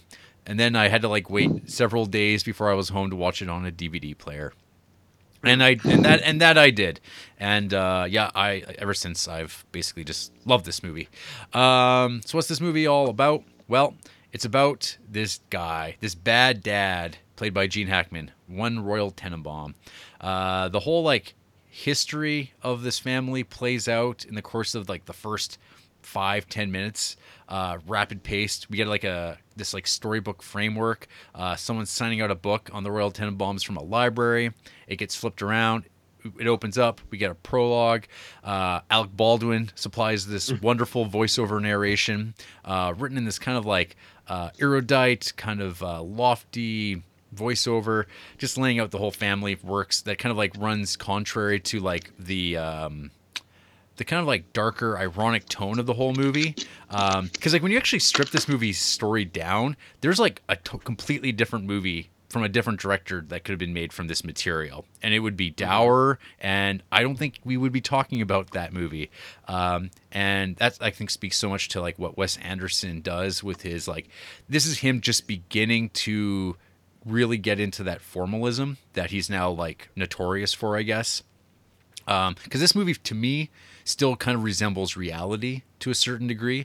It's like he's starting to get into like that fairy tale sort of fable kind of feeling that is here. Like the settings, the fact that this movie is set in New York City, but he doesn't want anything recognizably New York in it, so he has like street signs changed and like fake bus lines, fake cabs. Like he's replaced all these New Yorkian things, because he wants to keep it still like. He wants that look of it and the warmth of it, but he doesn't want it to be like set in reality. And it's the beginning of that. And he gets crazier with that as time goes on with his future films. But this is like the last film I feel that like his foot is still like in reality. And it's like part of this, the camera work suggests that the way that things are shot, it still feels like, yeah, this like could be happening around the corner in my Upper East Side, whatever, New York community, wherever. I don't know New York. But anyway. So yeah, this is a story about this bad dad, disbarred lawyer, Royal Tenenbaum, who basically was run out of his family by his family. And he's been living out of a hotel for years, and he's broke. And he gets word from his inside man, the house servant Pagoda, who's still over at the Tenenbaum house proper. And he's heard that his wife is been proposed by the family accountant, Henry, played by Mr. Glover. And yeah, so this kind of like puts a fire under his ass about like, yeah, you know what? I don't want that to happen. I can't handle this. And so I'm going to ingratiate myself back into the family. And upon going to the doctor for like some like, I don't know, heart rate stuff, he kind of concocts this whole plot that he's going to be dying of cancer. And that's how he's going to get back in with the family and kind of smooth things over and perhaps disrupt his wife having some happiness and like getting over him. And then while this is happening, you have like the three stories of the kids happening. And they're all just messed up and dealing with their own problems. We have Margot Tenenbaum. I don't even know how to begin to describe her. She's got a lot going on. She's married to a psychiatrist, Bill Murray. She's kind of like been just trying to figure out what she wants to do with her life and be happy and failing at it, as we all do. We got Chaz, played by Ben Stiller, playing Ben Stiller in every Ben Stiller movie there's ever been. And that's okay. Okay. Yeah, like it works well here. I'm fine with that, but it's like one of those things where like you go back, like you get Ben Stiller drama mode, where it's like I don't know the difference between him and like the Ben Stiller you get in like Meyerowitz stories, like when he's doing Noah Baumbach stuff. I guess like Greenberg was kind of a different type of character for him. He's a little bit more like full on neurotic and strange in this, where this is like he's still a family man trying to hold things together. Where does Happy Gilmore Ben Stiller fit in? See, we don't get enough of that. Well, I guess that's in Dodgeball, or is it Dodgeball? Yeah. Yeah, there you go. Keep going. So anyway, so we have him. He's dealing with his wife who died, and so he's kind of like, I mean, he's dealing with like post-traumatic stress disorder stuff. But in this movie, it doesn't feel like, it's not that heavy-handed sort of thing. It's kind of done in this like way that a family would treat it. It's kind of like, oh yeah, he's dealing with some stuff. Let's just skim right over that, and like he'll figure it out. He'll snap out of it one of these days, but we'll have to deal with his like tantrums and his explosions. But I mean, that's what Ben Stiller's famous for. And then like, I guess you'd call the protagonist of the movie Richie, old Luke Wilson, who's just disappeared, it seems, from like, I don't know, my neck of the woods of watching movies. I haven't seen him in anything forever. He was in Old School. that was a long time ago. Yeah. So he's the bomber, disgraced tennis star. Everyone knows him because like this is in a movie world where like people give a shit about tennis. And he's decided like the thing that's been holding him up is that he's in love with his adopted sister, Margot Tenenbaum, old Gwyneth Paltrow. And he's coming back after being abroad globally, sailing the seas, trying to find himself and escape his problems, and until he realizes, hey, this is what's making me miserable. I've got to go do something about that. And he comes back, and everything kind of like coalesces at the exact same time, where the whole family winds up back under the roof for the first time in 17 years. And hijinks ensue and drama ensues. I can't say enough about, like, I love this movie. It's one of my all-time favorites. Say some more about it. I love it, RJ. I can throw it up to you guys, but, like, the next thing I'll mention maybe is that this soundtrack for this movie, I bought this movie soundtrack on CD, I think sometime after it came out, because it turns out, I didn't know this, there's actually 2 versions of the CD that came out within a year of itself. And the first version didn't actually have all the songs. Like, it was missing the one John Lennon song on there, the Paul Simon song, Me and Julio Down in the Schoolyard. That wasn't on that version. Fortunately, I had the second release that included those songs. Neither soundtrack included any of the Rolling Stones songs, which I'm sure RJ's indifferent to. But it's just the most overrated music that you can get. I like those Beatles songs though. Yeah. So yeah, I've listened to this CD probably like more. I guess that makes sense. Then I've watched the movie, and that like really I think adds to my nostalgia and softness with this movie. Because it's like I'll just be watching it and like this music kicks in and I'm like, oh yeah, this reminds me of like a really great time in my life when I was just like had a lot less problems, less bills, and and I could just be like, yeah, I remember this period of my life. That was a good time. I had my whole future ahead of me. So what a sad, pathetic loser. So do you guys have any favorite piece of music from this movie, from that soundtrack? Frank, you go first.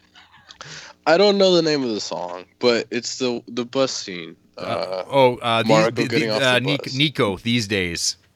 That's the song I get stuck in my head every time I watch this movie. It's to the point where my brother, he's like, "What are you even singing? Where do you find this stuff?"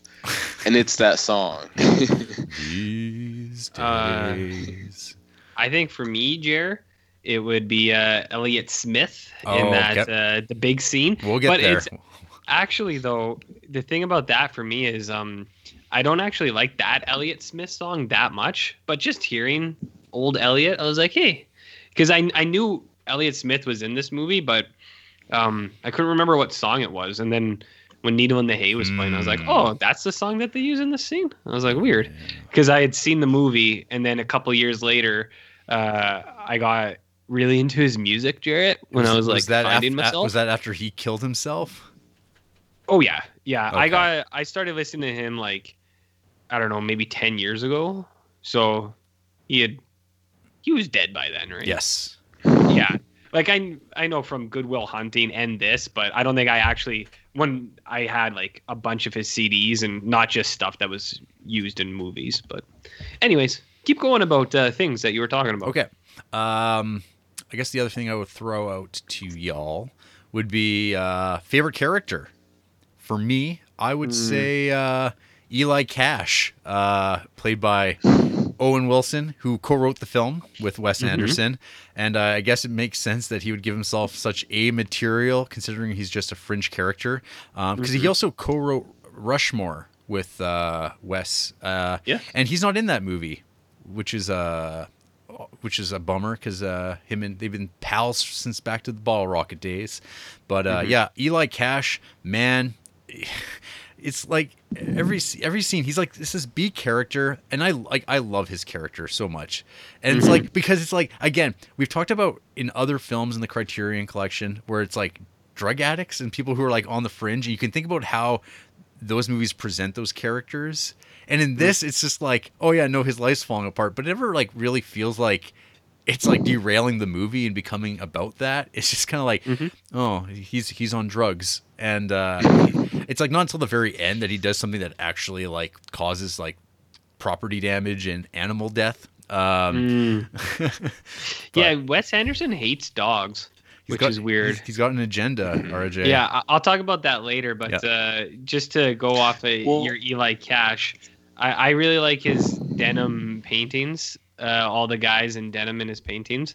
And I agree with you. I think he's really good when he's talking and he's like, we all know Custer died at this place, but maybe He didn't. But it's like I think it's presuppose. Presuppose. That's like where I first ever heard that word in my life. I think when I watched this, it's like, well, everyone knows Custer died at Little Bighorn. What this book presupposes is maybe he didn't. Maybe he didn't. Yeah. I have it's very good. Sorry, Frank. You were gonna say something. Yeah. Was it the interview? He's just Wildcat. Well, it's looking into the distance. I have it here. Wildcat was written in a kind of obsolete vernacular. Wildcat.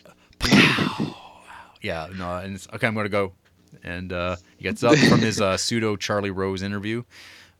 Brilliant. There's the other one, which is when he's talking to Margot on the phone. Why would a review make the point of saying someone's not a genius?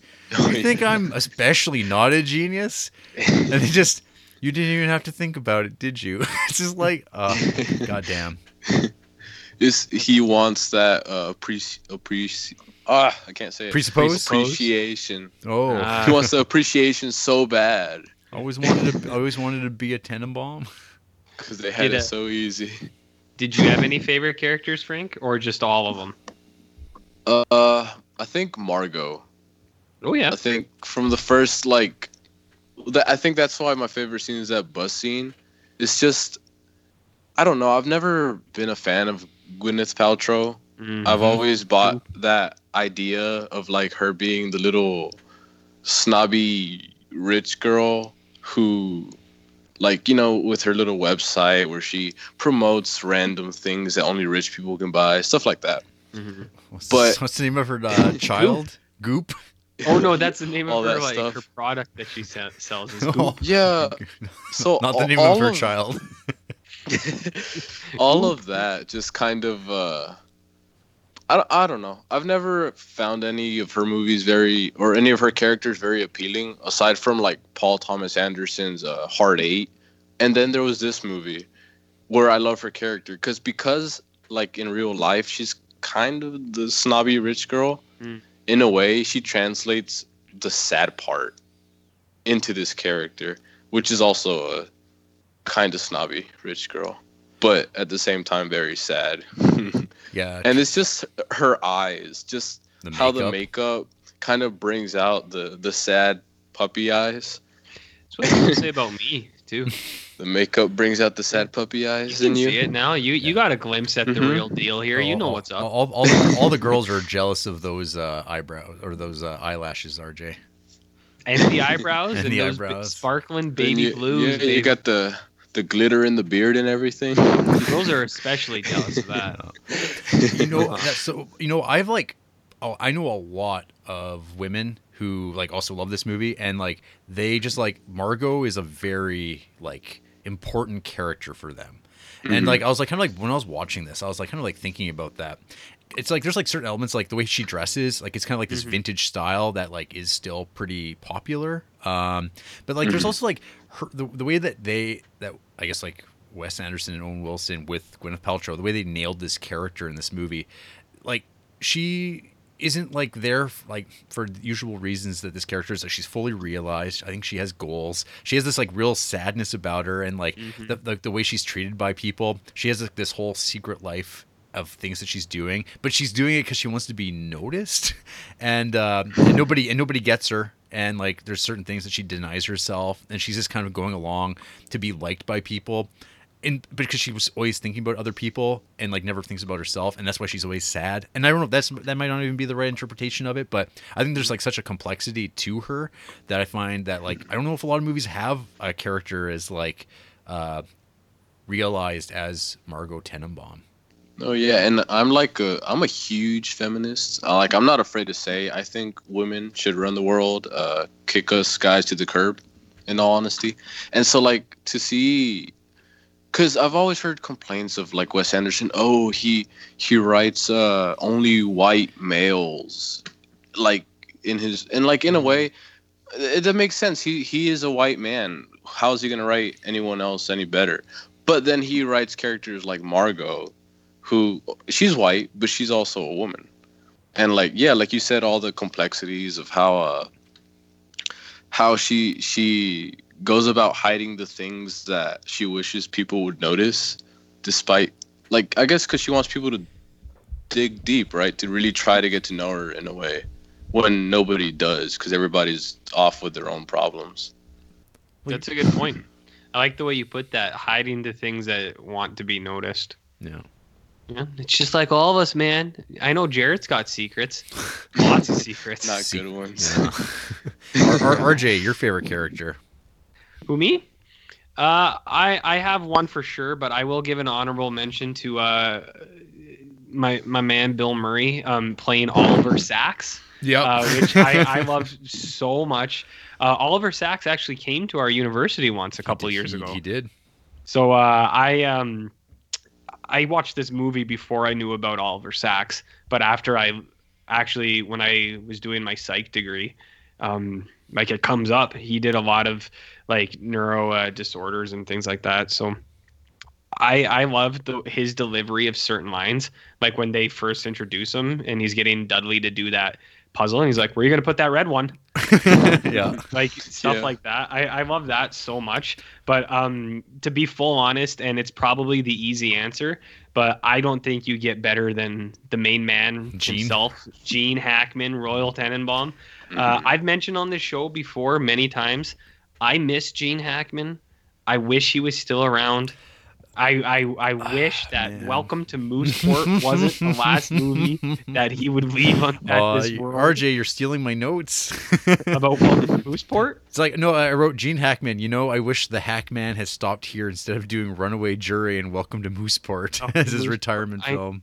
I know it bums me out so much, but I know that he said stuff where he felt that he wouldn't do a good job in this role because he didn't really... He turned it down initially. Because he didn't really like Royal Tenenbaum, and he was like, I don't think that's me.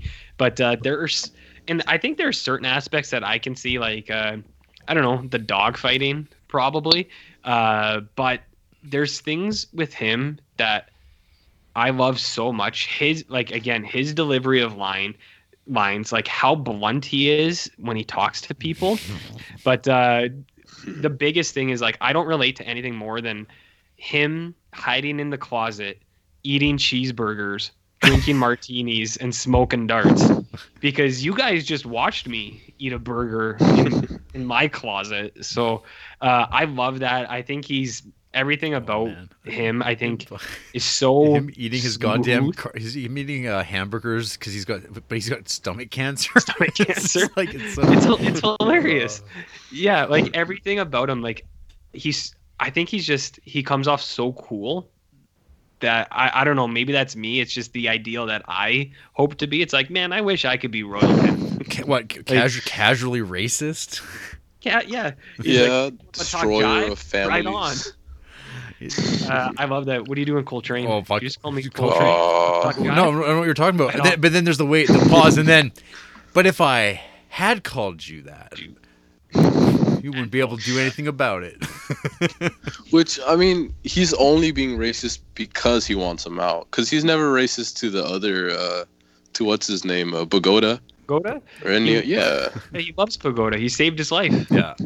After he himself. Yeah. There's that scene though, like there's like that moment where he's like, when like it's just like him and Chaz, and he's just like, or no, I think or is it Richie? He's like, big black bucks moving in on your mom, huh? And it's like, I'm like, oh god, it's like I've been in those situations where some guy is like, oh yeah, you're just a white guy like me. I can just start talking like real honest with you right now, and then I'm like, whoa.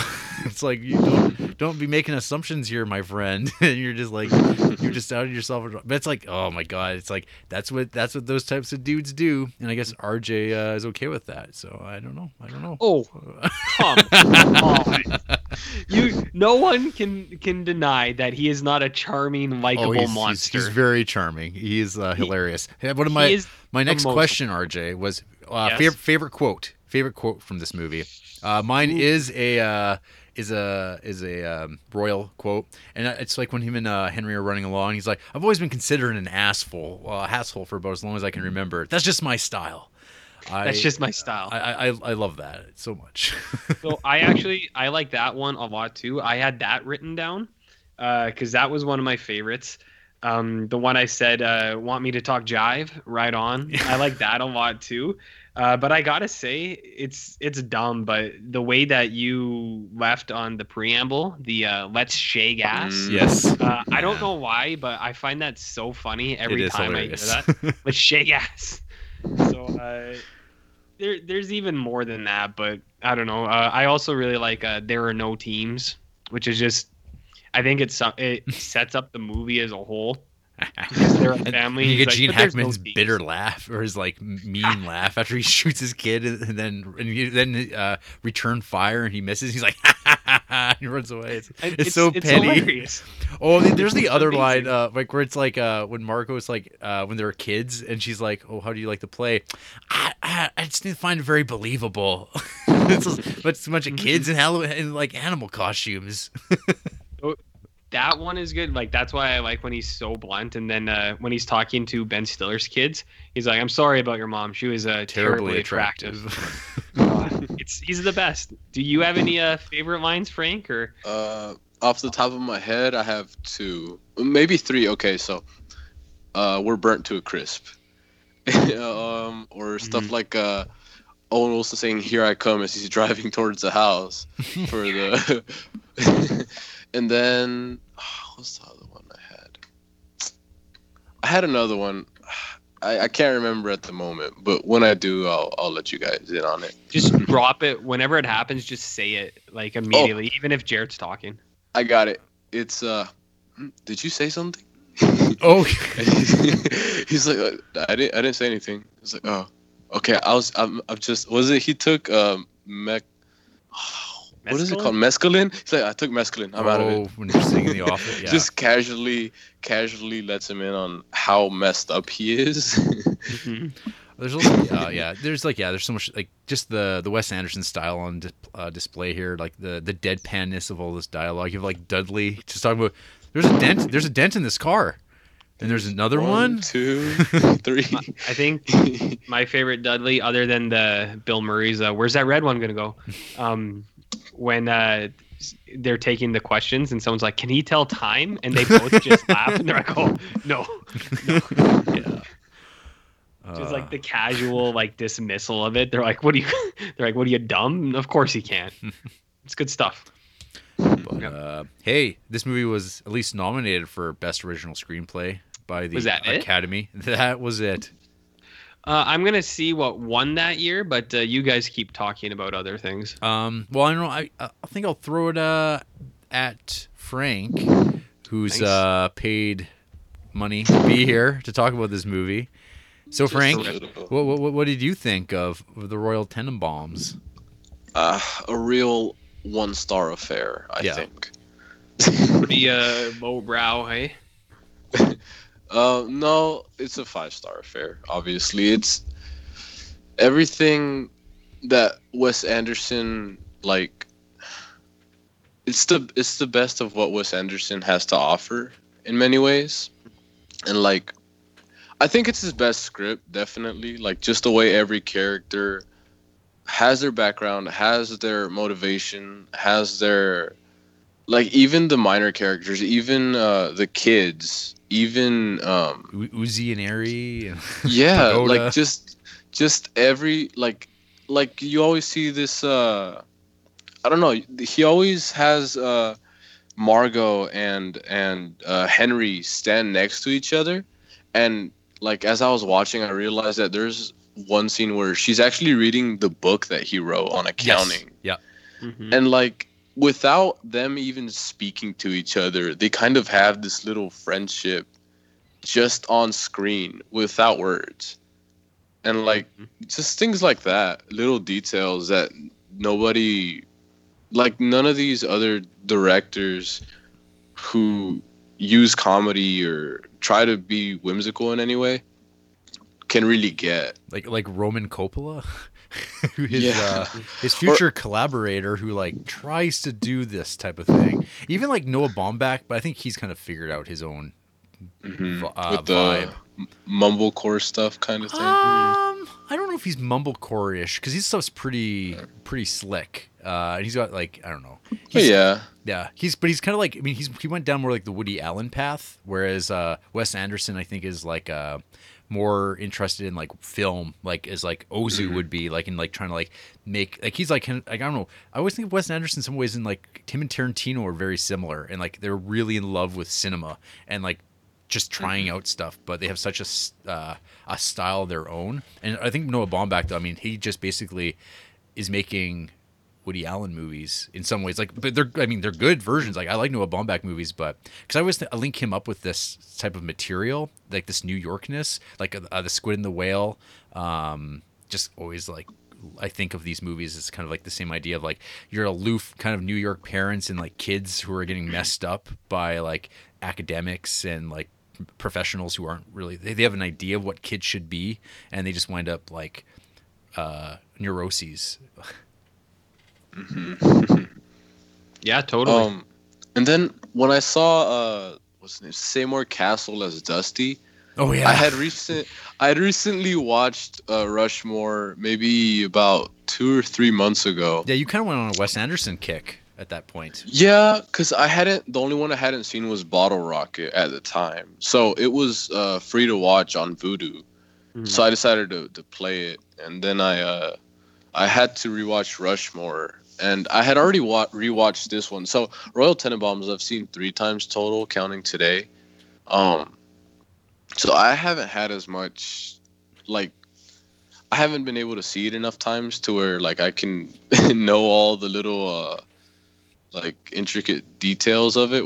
I've noticed a few things here and there, but it's something that it's so filled with little things that I know you guys, every time you guys watch it, you guys still see the new, like something new in it.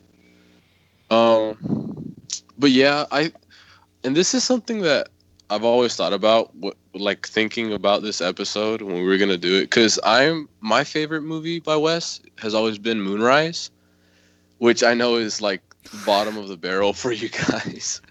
And it's not the bottom for me, but No? I know that's a popular opinion. But yeah, I don't know.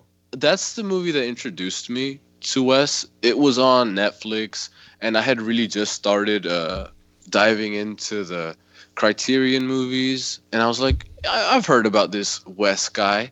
I'm gonna give it a look. And the first time I watched that, I didn't get it. I got like halfway through, and I'm like, I don't know what's going on. But then I rewatched it, and I fell in love with it. And through there, I blind bought the Royal Tenenbaums on DVD. And then I had bought Grand Budapest. So both of those I bought blind, just based on like the reviews I'd seen. And both of them, like immediately upon first viewing, I was like, I love this stuff. And then everything after that has kind of fallen under those 3 movies. But yeah, I think really it was the order I watched it in, because I watched Moonrise, then I watched Grand Budapest, then I watched Royal Tenenbaums. Right. So, but really Grand Budapest and Royal Tenenbaums can kind of switch, because to me, they're both second and third place. Like, they're just, fighting for that second place, in my opinion. But I know this is you guys' like favorite. Is your guys' favorite, Wes? Or I would say I think this is his best. I still have a soft spot for Life Aquatic. That's probably my favorite, but I think I can acknowledge that I think Royal Tenenbaums is his best. Yeah, so like that's like Life Aquatic is like, I'm always amazed at how unpopular that movie is. People don't like that movie. Yeah. It's crazy. I don't get that at all, because like, again, another having a really great soundtrack goes a long distance for me. Like I would always just like that movie's got like those Sue George covers of David Bowie, or I think are just amazing. There's that, and Sigur Rós is in there. Yes, yeah, the band, the Icelandic band, and oh god, the Zombies. Yep. Oh, man, it's got a great sound, and then Willem Dafoe. Oh goddamn! Far and away, brilliant. Brilliant. One of his best performances, on par with, or it might be better than his brief stint in Fishing with John. Yeah. But I love that movie, and I don't know why people are so hard on it. I can kind of like, from my point of view, because the first time I watched it, I honestly I hated it, and I guess it's because with Moonrise Kingdom, I have a friend who looks like the kid from Moonrise Kingdom, so I kind of connected my friend to that kid, and so I had like a personal connection to Moonrise. Which Like, Moonrise, great in that movie, bud. Have you watched? yeah, he gets mad about that. Getting I also ahead of tell him ourselves. He looks like Syndrome from The Incredibles, With, which he gets mad about. With Moonrise Kingdom, have you watched Godard's Perrault Le Fou yet? I can't remember if you did. Mm-hmm. Yeah. I've seen it. I think I watched it in parts, but I finished it. Because those movies kind of link up. I don't know. Yeah, I've always. Yeah, I see the parallels. Yeah. But yeah, what was I saying? Oh, with the aquatic life, I guess something about the first time I watched. I've had this problem with the Coen brothers too, where the first time I watched their movies, the first time I watched Fargo or Big Lebowski, I kind of saw it based on like the genre that I had seen it in. Like, say, you walk into the you look on the genre stuff in Netflix, horror, and there's always movies by Wes Anderson and the Coen brothers can't really be put into one genre. Right. Mm-hmm. But when I'd find them based on their genre. So I'd go by that genre. So when I watched Moonrise Kingdom for the first time, or Life Aquatic, and then with Fargo, like, I didn't see them as comedies. No, I didn't see Fargo as a comedy, because I thought it was a crime, whatever, based on the genre it was placed in. And then with Moonrise, I thought it was a comedy because of the genre it was placed in. And then I watched it, and I'm like, I don't find it funny. And like with Fargo, it's like, I don't see why they're acting all weird. And then after I kind of looked into it and kind of realized, okay, I can't keep doing this going by genres, because there's no way to contain them by genre. And I just watched it as it is, and I love it. So Fargo now is like for me, it's still a 4.5 because of that initial setback. But stuff like Moonrise and Life Aquatic, I really bumped up there because after I pushed aside the idea that they're genre movies, it just, everything like fell into place, and I could see it as it was meant to be seen. Right. And that helped me. So Life Aquatic was really, before I'd seen Bottle Rocket, which I think is my lowest one, which still isn't bad because it's still like a 4-star movie. But Life Aquatic was my lowest, just because I didn't feel I could connect to Bill Murray's characters or any of the other characters in any way. I felt they were all just really stuck up and kind of annoying, which I've seen in the reviews. But then what's that? I was gonna say, do you not have a personal connection to submarine explorations or Jacques Cousteau? I mean, come on. I feel that like in my daily life it's so me. Sorry, I cut you off. Keep going. No, it's fine. I don't know. I also, okay. So this is gonna be something that Jarrett might not like, but me and my family, like my whole family, my mom, my brothers, I think even my dad, but he's kind of 50-50 on it. We all, for no real reason, hate Owen Wilson. I don't know how to explain it. Like, there's a lot of people I hate for no reason. There's something about his face that just none of us like. So my mom that broken was nose. by. I don't know. It might be because I mean everybody's fine with Luke Wilson, and even the other brother that was in Rushmore as like the gym teacher, like they're all fine. But my mom was walking by as I was watching this movie, and so Owen Wilson hadn't come up yet, and she's just looking at it and kind of listening, and she's like, "What's with this dialogue? Why are they talking so weird, so awkward?" And then Owen Wilson comes up, and she just walked away without saying anything. So that's the kind of relationship my family has with Owen Wilson. So because he's super Southern guy in Life Aquatic, that already kind of like that's a half star off at least. Yeah, Kentuckian. I don't know what he is. It's frustrating. I don't like Southern accents, and it sucks because I live here in Georgia, United States, home of the Southern accent. It really sucks. But yeah, my second watch, I looked past that. I was like, okay, forget what I feel about Owen Wilson's face. or even about like how I felt about the characters before, I'm just gonna try to watch it. Like Wes Anderson probably would have wanted us to. Just don't judge. I don't know what I'm talking about. I just liked it a lot more. Yeah, that's cool. All right, and yeah, that's about all I got for that. RJ. Life Aquatic. By the way, are you done on Tannenbaums, Frank, or was that just on Life Aquatic? I don't know. We got sidetracked. Yeah. Well, with Royal Tenenbaums, I was watching the behind the scenes for a little while, and just the things like he puts in they're like remodeling the apartment. Yeah.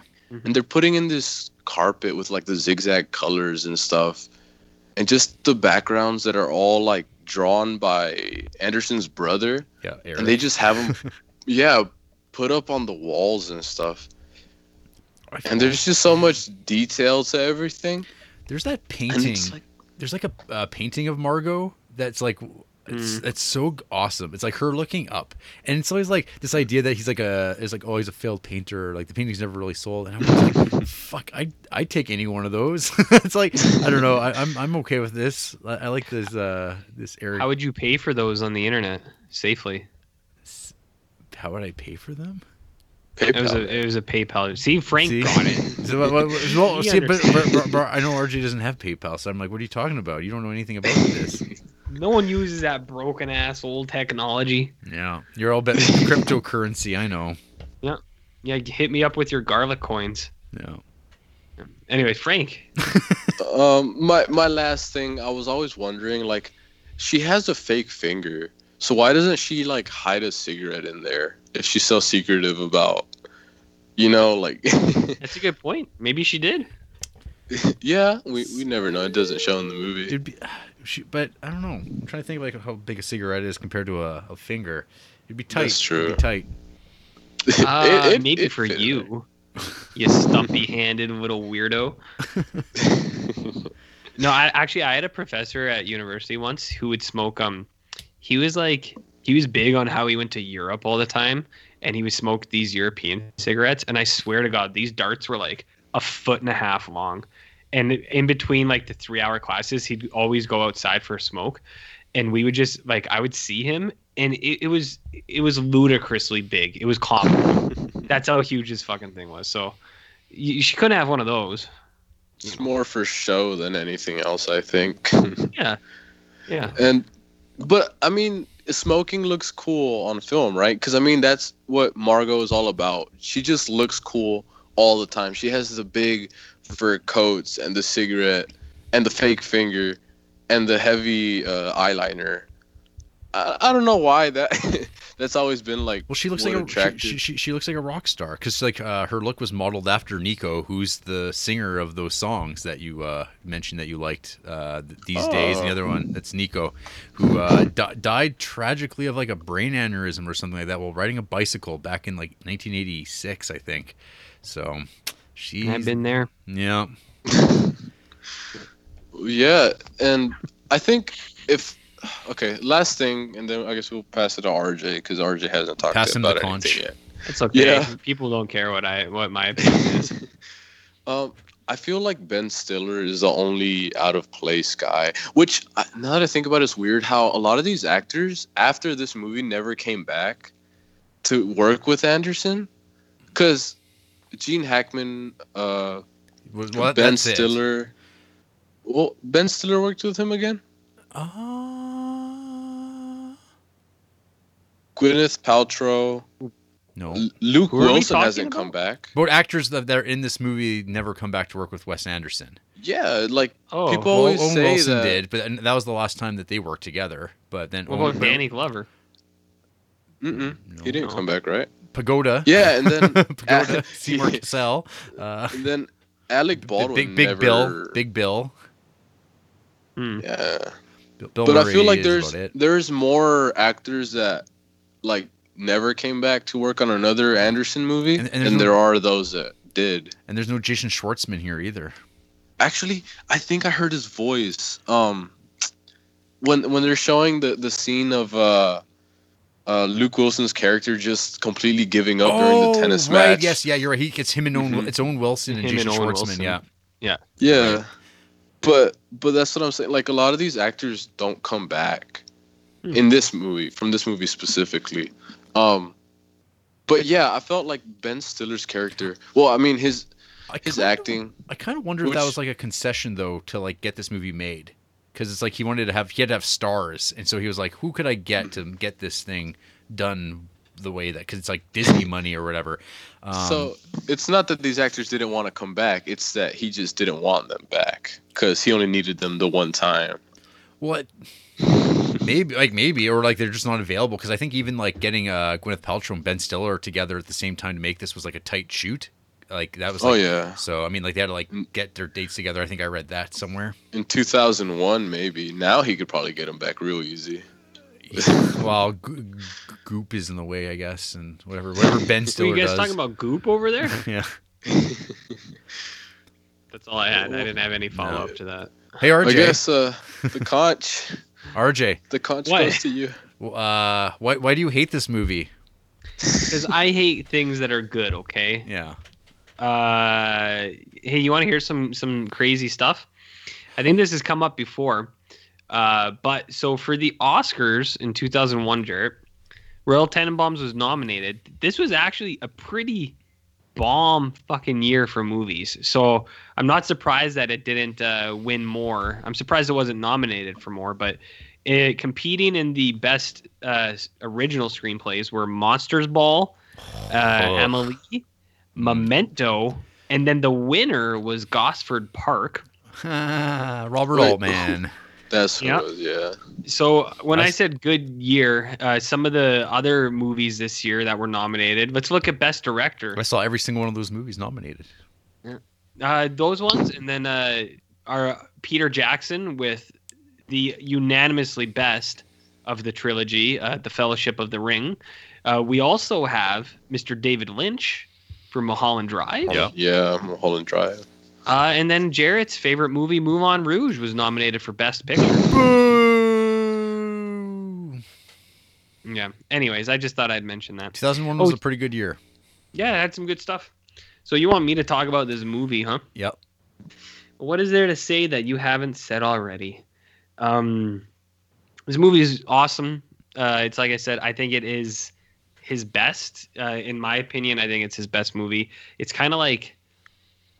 to say something really dumb and stupid, it's like the greatest hits of Wes Anderson, because I think it's all his best parts, but not a lot of his worst or his bad qualities that he puts in movies sometimes. I think that it's never too much or excessive. And I think that comes out in a few ways. So I know like what you were saying, where he still has a foot in reality. Like, I think that really does ground it. And make the story more like you can invest more into it, where his other ones, they do have that quality to them where it's like larger than life almost, because it's so decadent. Like Grand Budapest, I think, is so like, not that it's over the top, but it is, when you're watching it, you're like, this is like make believe. This is a fairy tale. And it kind of, I think it kind of restricts how much you can get into it. For me, it does, at least. Where this one, I think it definitely has a lot of fairy tale qualities. The one that I like the most, I think, is the mouses as like chapter bookends or chapter markers for the movie, where like whenever they do the new chapter in the book, and then they have that sequence, but then they also have the setups in between scenes where it's like the Dalmatian mice kind of moving around one of the sets, and that's where the story is going then. Well, and it feels like a kid's story. Like it's such a strange thing when it's like this movie that is like it kind of has like a children's story vibe to it, but it's not. It's like a children's story for adults. Yeah, exactly. So there's that quality to it that I really like.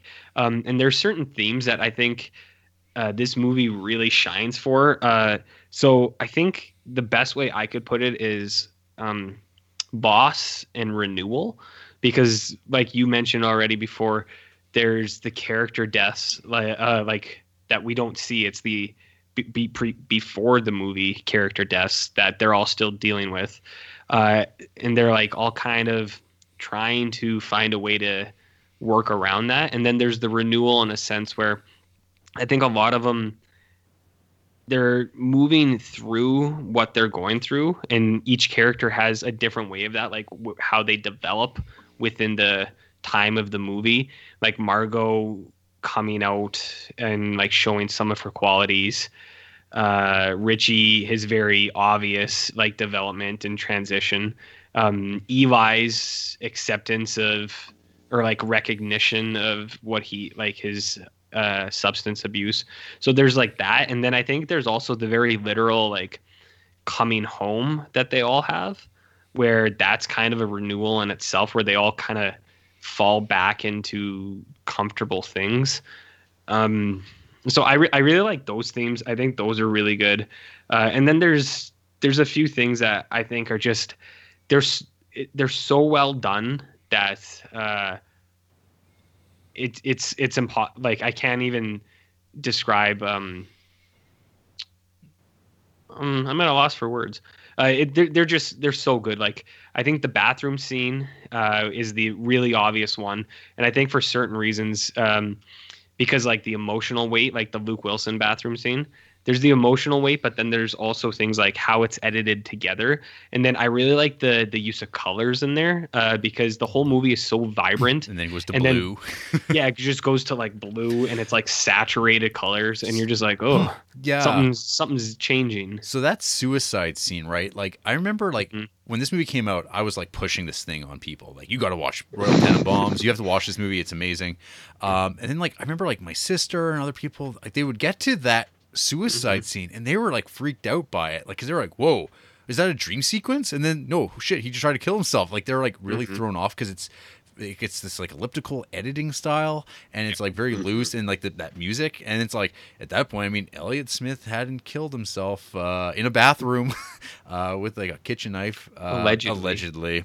And so it's like this really intense thing, and it always is like, oh god damn, like they nail that. And like I've read like people's like anecdotes about like how for people who've actually tried killing themselves, like how hard that scene is to watch, because it really reflects like how it just happens. It just hits a person, and it feels genuine, and it's like it's like that level of disturbance. Plus, it's like the blood like all over the floor, and then like it kind of like cuts back to like Wes Anderson mode, and then it's like the camera kind of pans as Dudley comes in, and then you get like the silent Dudley scream with no music. Yeah. It's just like it's really like effective.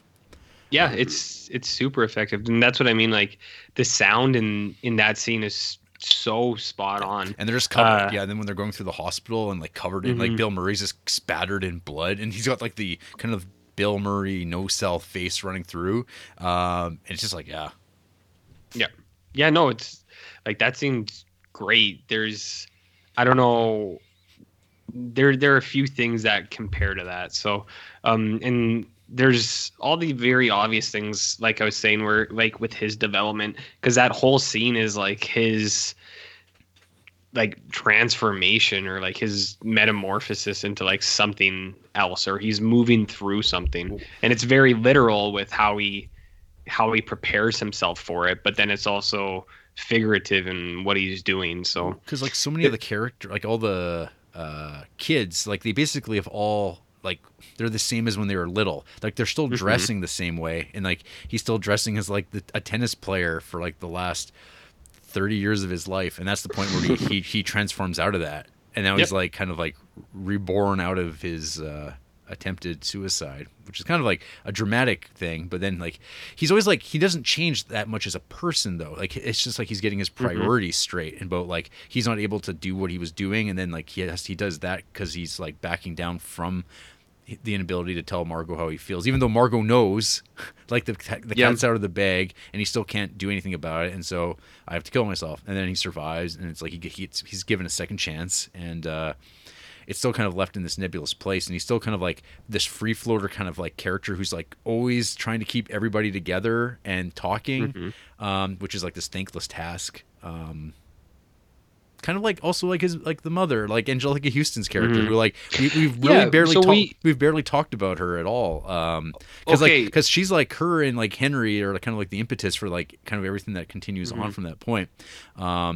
Before you get into it, I just got to say I think Angelica Houston is like the pinnacle of like momdom for movies because there's so many like she's amazing in everything she does, but I don't know if I've ever talked about it before, but I hate her. I hate her in Darjeeling Limited though.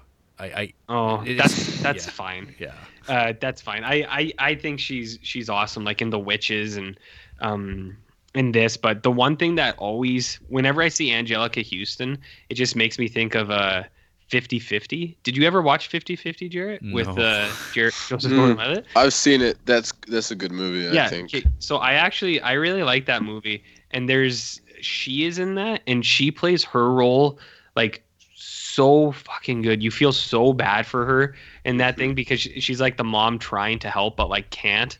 There's a scene in that movie, Jarrett, where Joseph Gordon-Levitt's really scared and he calls for her, and it's just like, man, if you don't cry, Jarrett, you're a real piece of shit. So do you have anything else to say about Angelica Houston? I have like one more note and then I'm done. I love there's like she has like very small scenes compared to like Gene Hackman in this. I guess they didn't. Another trivia fact: they did not get along. I guess on set. I believe she slapped him real hard at one point. But there's like the thing where it's like after Royal like no sells Margot's play, and she says good night on her birthday, and she goes to her room, and Angelica's like coming out with like the cake, and she like sees her daughter leaving and just stares at her husband, just like, you fucking piece of garbage. She's the best. She's wicked. I like Angelica Houston a lot. So 2 things, Jared, before I go. 1, Wes Anderson hates dogs. I don't care if he made a movie that's called I Love Dogs. Yeah. He hates them. Why does he kill the dog in every movie? But that's why he bizarre. made I Love Dogs, to make up for that dog hate in the past. It's possible. But then again, like those dogs end up with like missing limbs and stuck on a trash island. And Yeah, Wes Anderson hates dogs. He's a weirdo. Oh, but also, I discovered something more horrifying, which I'm sure you both knew already. Oh, I actually, because I saw you alluded to this on your review, and I was like, what is he talking about? And then I was like doing a little bit of quote unquote research for this as we were getting ready to record, and I was like reading this thing about the fate of Mordecai the First. Mordecai the Hawk. So I never knew this before. Apparently, Wes Anderson said that you shouldn't fly birds in New York City. It's very difficult, and he doesn't recommend it. So what happened was, halfway through filming this movie, they flew Mordecai off, and he never came back. And somehow, some fucking guy kidnapped this bird, knew that it was a Hollywood movie bird, ransomed the production company to get said bird back, and Wes Anderson and company just said, yeah, we'll just get a new hawk. And then they just proceeded and they wrote it into the movie. I have so many fucking questions about this. How did that fucking guy, first of all, trap this hawk? Second of all, how did he know it was a showbiz hawk? Third, what was his plan in ransom? Which, I mean, his plan was for them to pay, I guess. But what happened to Mordecai afterwards? And also Wes Anderson and company, it's like, what did that guy want? Like $100 or something? Just go pay that guy and get that fucking bird back. He might have wanted like a fortune. Like he might have wanted like, I want $25,000, and they're just like, no, like it's not worth it. It's like, because what are they going to do? I mean, at the end of the day, I guess they assume like, well, they're just, like, we don't pay him, he's just going to let the bird go, I guess, or like. Keep it. But it's weird. But it's like, when the police get involved, isn't this like property theft? Like, even if it's like, well, I mean, in this world, animals are just property, right? But so but it's then like, they did give up on it. Yeah, so, I don't. Yeah, that's a baffling tale. Because he might have not come up with the idea for the ransom until he saw like this giant crew of people all running after him over the hawk. So it's like that bird. Yeah, that's. Anyways, I just wanted to say that is the craziest shit I've ever heard. I guess one last thing that I was thinking about when you were saying, like, talking about the themes of the movie, which is something that, okay, I forced my little brother to watch this with me because yesterday he forced me to watch a Kevin Hart stand-up. Oh, good. Which I hate, but whatever. I did it for him, so he had to do this one for me. And so we're watching it, and in the first, like, 10 minutes, he was like, why are the kids acting like that? And I just kind of... I told him, I was like, okay, so in this movie, basically, children are adults and adults are children. And so the more I think about it now, it's like, it's true. All these adults are basically just big kids. Like but when they were kids, when they're kids, they're all adults with their own businesses, and they peak at that young age of like 9. Just like and us. Then it's all, then it's all just downhill from there. That's a really good point. It's like the Baylog dynasty. Hey. We do other things. But there were such higher hopes for you all. Well, guys, for the kids. Capture hawks from people's film sets, and Not recently, but they're down in the stuff. country. There is a hawk infestation, and they dive bomb your head, and you got to be careful because those fucking talons will go right in your head. You gotta be on edge. I'm not making that up. I'm being 100% serious. Hey, Jared, you know what I was really surprised at? Your favorite line wasn't "you made a cuckold out of me." Oh, I took a photo of it. I don't believe me. Put that up on the Instagram, baby. It's part of the Criterion Cuckold collection. Where that it's like how often that word pops up. It's like, there it is again. There it is again. Beta cucks coming in hot. Poor Bill. I guess another little thing is just how people just look out the windows and just always happen to see something in this movie. Like Royal seeing Owen Wilson's character, and just how whenever whenever Luke Wilson comes home, everybody's outside except for Chaz. He's just up there looking at him down, like up from the window, stuff like that. Oh my God! Yeah, the shot of Owen Wilson looking up as another brilliant line that I've thought about like forever. I know you, asshole. And Owen Wilson looks up and just the hand up to the sky. That is the episode image. If you just for a heads up. There's too much to talk about with this movie. I just realized, I'm like, there's all the things I've got here. Like, there's all like the callousness of Royal Tenenbaum, and like, and just like his relationship with Chaz, which I mean, that's an entire movie in itself. Like that whole the dynamic of him trying to like win back his son, who he's treated like garbage. But then he's like talking about we got someone buried in there too. Oh, who? It's like my wife, and he's like, oh yeah, we can swing by there too. And then like when they're at the grave, he's like, oh, we got another body around here to go check out or whatever. It's just like, Jesus. He just picks up the flowers from his own mother's grave. Yeah, just like, here, take this. Yeah, I love it. I dig it, man. It's real. Yeah. But some other notes here. We got those like sweet 70s zooms where the camera just goes the hard camera smash, like that.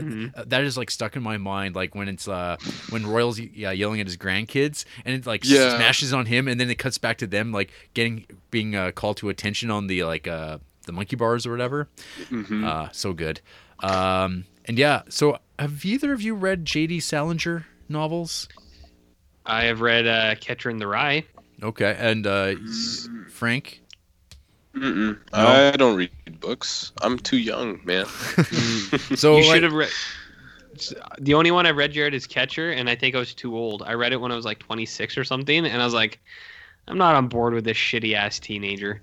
So I think that's what everyone says is like, it's like, well, yeah, it's a coming of age thing. When you're young, you really relate to it, and I was like, I don't know. Well, see, that's my hot take. Well, I mean, whatever. I don't think that of that book very often, other than like old Holden Caulfield is like a real sad bastard. But there's the Glass family, which are like this group of characters that Salinger wrote about, particularly Franny and Zoe. That is like the most Wes Anderson stuff around. I think actually, Frank, you might really like that book. I think you should check it out. I think it might fit into your aesthetics of Wong Kar-wai and Wes Anderson stuff. I think this might fit right into that. I also like Terrence Malick and Tarkovsky. So hey, you should definitely read. Give it a sign out from the library. Read that Franny and Zoe. At least the first story in it is really good, and you might be really. I'll see if I can get. I'll see if I can get past the hobos that have been taking over the library. And see if I can find the book. Well, even a secondhand store, I'm sure will cover you. You live in a university town. I'm sure it's like in an English department somewhere. Another note here: Wes Anderson said the Dalmatian mice that populate the house had their spots applied using a Sharpie. Animal abuse. And he doesn't know if that's illegal. It's like all he has to say about that in the commentary track. I don't think it's illegal, but I think it's definitely something that is probably frowned upon. I don't know. like adopted family falling in love with. Well, I don't know, dude. You live in Georgia. You tell us. Oh, okay, but cheap shots. Or that's Bama. That's the next. This is the thing over here. It's not. I don't know. I live in Athens. Have to answer that. That's fine. I was just making a joke. I live in Athens. It's not as big here. We'll just say that. Yeah, it's fine. Let's just all agree that jokes are fun and everyone's having a good time, right there. Yeah. So let's not even do the bad reviews because. We all love this movie. Okay. Well, I got 2 more points to make, and then we'll go to that segment. So two. This I could go along with like favorite quote, whatever, but like favorite scene, like moment, like kind of like wow, like that is so fucking good. I have 2. Number 1 is when Royal's saying these last couple weeks are the happiest time of his whole life, and then we get Alec Baldwin's voice informing us that upon saying that he realized it was true. That is like so amazing. Like Hackman's face, because it's like he would have been told, oh yeah, then this is going to happen. And then you realize after you say that, you do that. And then when Alec Baldwin's there to tell you that, because Alec Baldwin's voice, it's phenomenal. Like it's such a great use of him. And then the other bit that like I just think is like so well done is just like the Margot and Richie in the tent listening to the Rolling Stones. That whole exchange.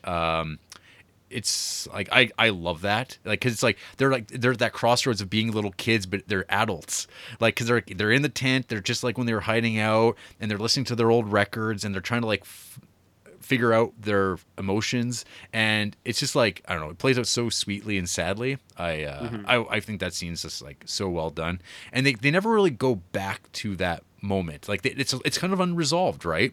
Like because the movie plays out with in the air. It's like kind of like bittersweet, and a lot of the movie is like kind of finishes off on these bittersweet moments. I mean, we get like Etheline and Henry's like marriage. We get them; they get married, and then shortly after, Royal in fact dies with Chaz, who we just started having a relationship with again. That's awesome. And then you get the big final, like all the Wes Anderson tropes. We have like the big chase scene with like kind of like that big thundering dumb. Drum music, like the big chase of Ben Stiller chasing Owen, and then we get the slow motion final shot of all the characters exiting out. That kind of denouement thing, very Wes Anderson. But this movie is amazing. And we're going to hear now from the people who hate this movie. Well, hey, Jared, before you do that, yeah. You know how you're talking about influences? Yeah. So there was something I never realized before, and then after. Because like I was just looking around at this thing, and then I saw the mention of it, and I was like, "Oh wait a minute," because I was looking at influences for this movie and like movies that people were talking about. So Magnificent Ambersons was an obvious one, where I remember in that episode people gave me shit for not liking those characters. Fuck those characters; those guys were assholes. Royal Tenenbaums, they're all likable. Even Gene, like I said, Gene Hackman's like a huge fucking prick, and he's totally lovable. Yeah. So, I think I'm on the right side of history on that. This movie's so much better than that. So question. So when Suck it, Orson. Yeah, when I came across the other influence was like that Les Enfants Terribles, that French like cousins in love movie. I saw the thing where it was like, this is also an Arrested Development. And then it was something, I saw the line where Mitchell Hurwitz was like... Saw this movie? He saw this movie and then was like, oh, maybe I shouldn't make that TV show. He's like, oh, whatever, I'll make it anyways. And then I was like, oh, that's so weird. I was like, I guess there is a lot of connections. Yeah. And then when we watched this week, I was like, holy fuck. I was like, this is just Arrested Development. Like Arrested Development is Royal Tenenbaums. Like, for so many of the characters fit in the same roles. And then even the influence of that movie, like that French movie is a plot point in Arrested Development. Yes. And I was just like, oh, I had no idea. Yeah. And anyways, I was just, good that call. was one Good thing I call. watched. Mention that. Yeah. I was watching that this week and I was like, holy shit. I was like, did Mitchell Hurwitz, did he write Arrested Development after watching this movie? Yeah. Or is it like the most cosmic fucking alliance? They say that, well, he says he had the idea and then he watched this and he went, oh, what the hell's the point? And then they still wound up doing it a few years later.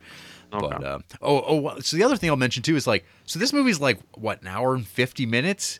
It fucking just flies. Like, it is such a pleasure to watch. It feels like you're watching like a hour-long pilot, and like it's just like, oh, it's over already. Like, my god, like I didn't even think about like checking my watch. It's just so easy to watch, and very few movies that we've watched like I could really say that about, like in the collection. Like, usually you're like, oh, what time is it? It's like this movie just does not have that.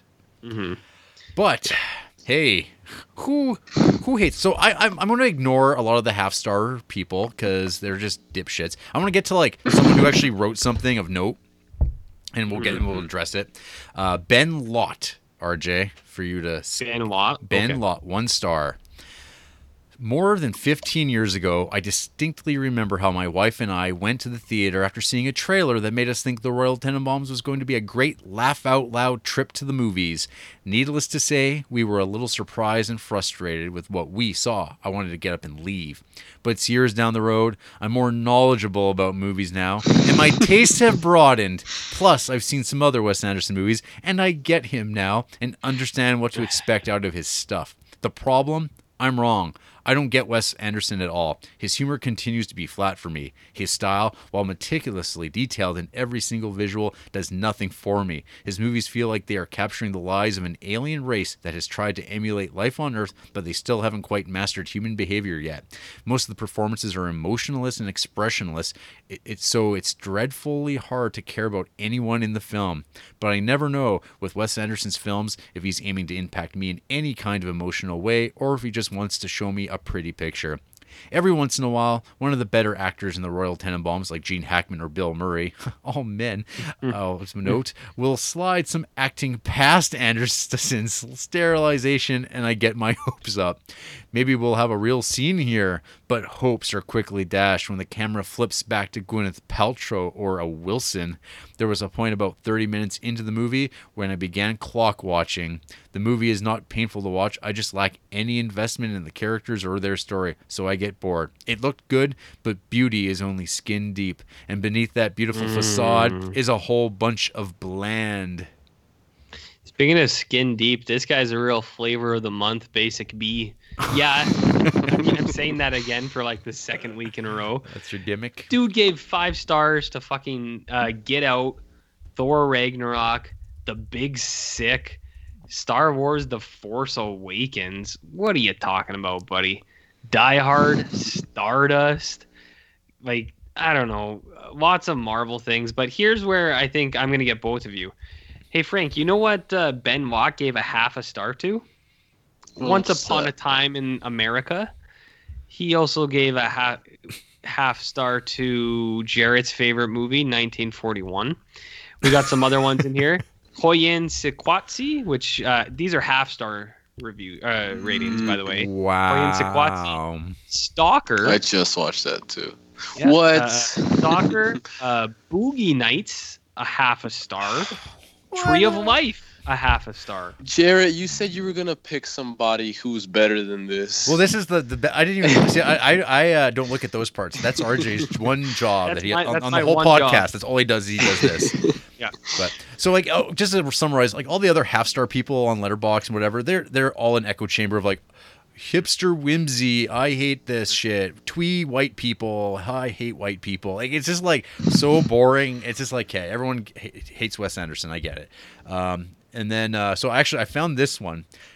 This is from Amazon.com. This is a 2 out of 5 star review for the DVD from 2002. So who cares? But I just want to read this from Wayne Klein, who is a top contributor for classic rock music reviews on Amazon. Hall of Fame, top 500 reviewer. Wes Anderson and Owen Wilson clearly have watched Nashville, if not the entire body of work of Robert Altman. Altman's films have a hit or miss quality. They are either marvelous, inventive, and groundbreaking, or hopeless messes full of arty pretense. Clearly, the latter group was an influence on Anderson and Wilson. It's pretentious and precious all at the same time, and the worst part is the makers of the film knowingly wink at his as if somehow will benefit by participating in this inside joke. Whatever merits Rushmore had, and it did have quite a few despite a stodgy structure and predictable, uninvolving central character, doesn't translate to this film. The cast are all very good, and it's clear why they took the roles. The characters are eccentric and rooted in their own corner of reality. That's the type of character that attracts Oscars and Academy attention come awards time. That's also the same problem with the film. It's a meandering mess full of predictable plot twists and outcomes. The cinematography is one of the few standouts in this boring mess. The selection of music also works to offset some of the tedium. This isn't a horrible film, just a self-important one. What's most disturbing is the way a lot of critics and audience members, usually those that feel they have to get the film, otherwise they're not cool, were sucked into this large, empty canvas. These are the same types of folks that would have gone to see Deep Throat in the 70s and pointed out its virtues. So this movie's like pornography. It's a pity as there are far more deserving films coming from independents that are virtually ignored. I'd recommend Rabbit Proof Fence instead of this meandering waste of time. By the way, in calling it a waste of time, I mean that as a compliment. What? What does that mean? I don't know. I don't know. That doesn't... He doesn't make any sense, Jarrett. I know. A waste of time as a compliment? Come on, buddy. Come on, buddy. Here we are. Yeah, here we are after that fucking depressing shit. I wanted to pull a Luke Wilson while you were reading that. Wow. What happened to Owen Wilson? He had a breakdown a while ago. Remember? But he's never come back. Where is he? He probably retired, like Gene Hackman. They're all gone. It's just Wes is left. They're all. Yeah. The doomed Wilson family. I don't know, man. I don't know, man. Anyways, that's it. I think. Yeah, I'm pretty confident that's it, Jarrett. Okay then. After the break, RJ's going to die saving Frank and I from a sinking battleship. Yeah.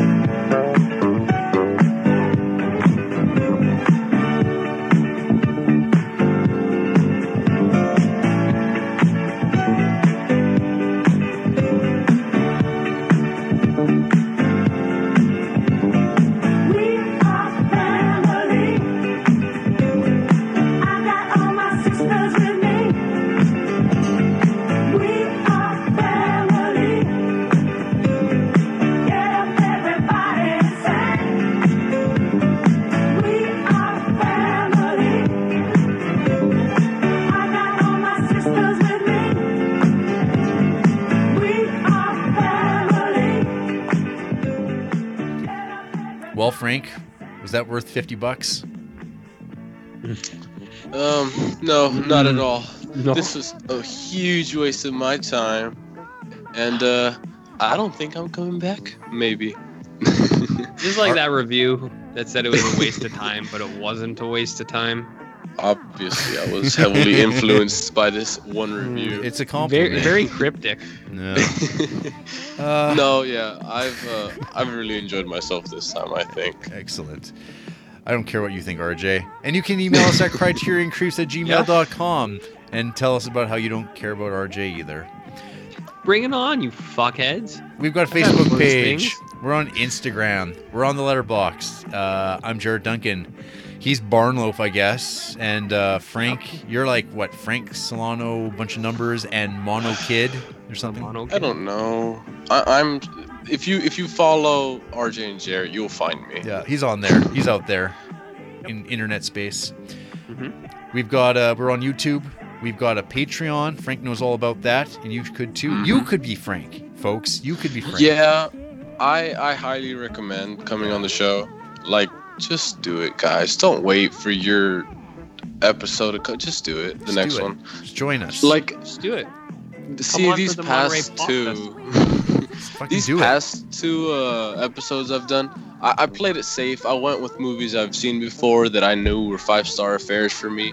So the next one I'm gonna take a little risk on it. We'll see how that goes. Maybe that one won't be as fun. But I look forward to the surprise. The blind buy. You don't do this one, but someone should do Monterey Pop Festival. Because I know Jared is going to love that fucking thing. And it's only like, I don't know, like 2 months away? Not even, I don't think. Not even, so. Man. Hey, we're on SoundCloud, Stitcher, iTunes, Google Play, stuff like that. And next week, Frank won't be here. It'll just be me and Stinky RJ again, eating his onion rings. Spine 158. We're watching a play, RJ. Hoo boy. No. But can even the wit of Oscar Wilde save us? It's The Importance of Being Earnest from 1952, directed by Anthony Asquith. How many remakes of this fucking thing are there? Oh, there's like probably many. Jared. There's a 2002 one by your friend Oliver Stone. No, that's not who did it. No. Oliver Parker. There you I don't go. know who that is. Exactly. Hellraiser. Shit. Who's this? I don't know what I'm talking about. Never mind. I'll figure this out by next week. I hope Parker so. did Hellraiser. Fuck my time. Othello. Dorian Gray. Oh, he's got a niche group there. Anyway, what are you talking about, Jared? I'm talking about Good Night. Oh, okay. Yeah, see you later.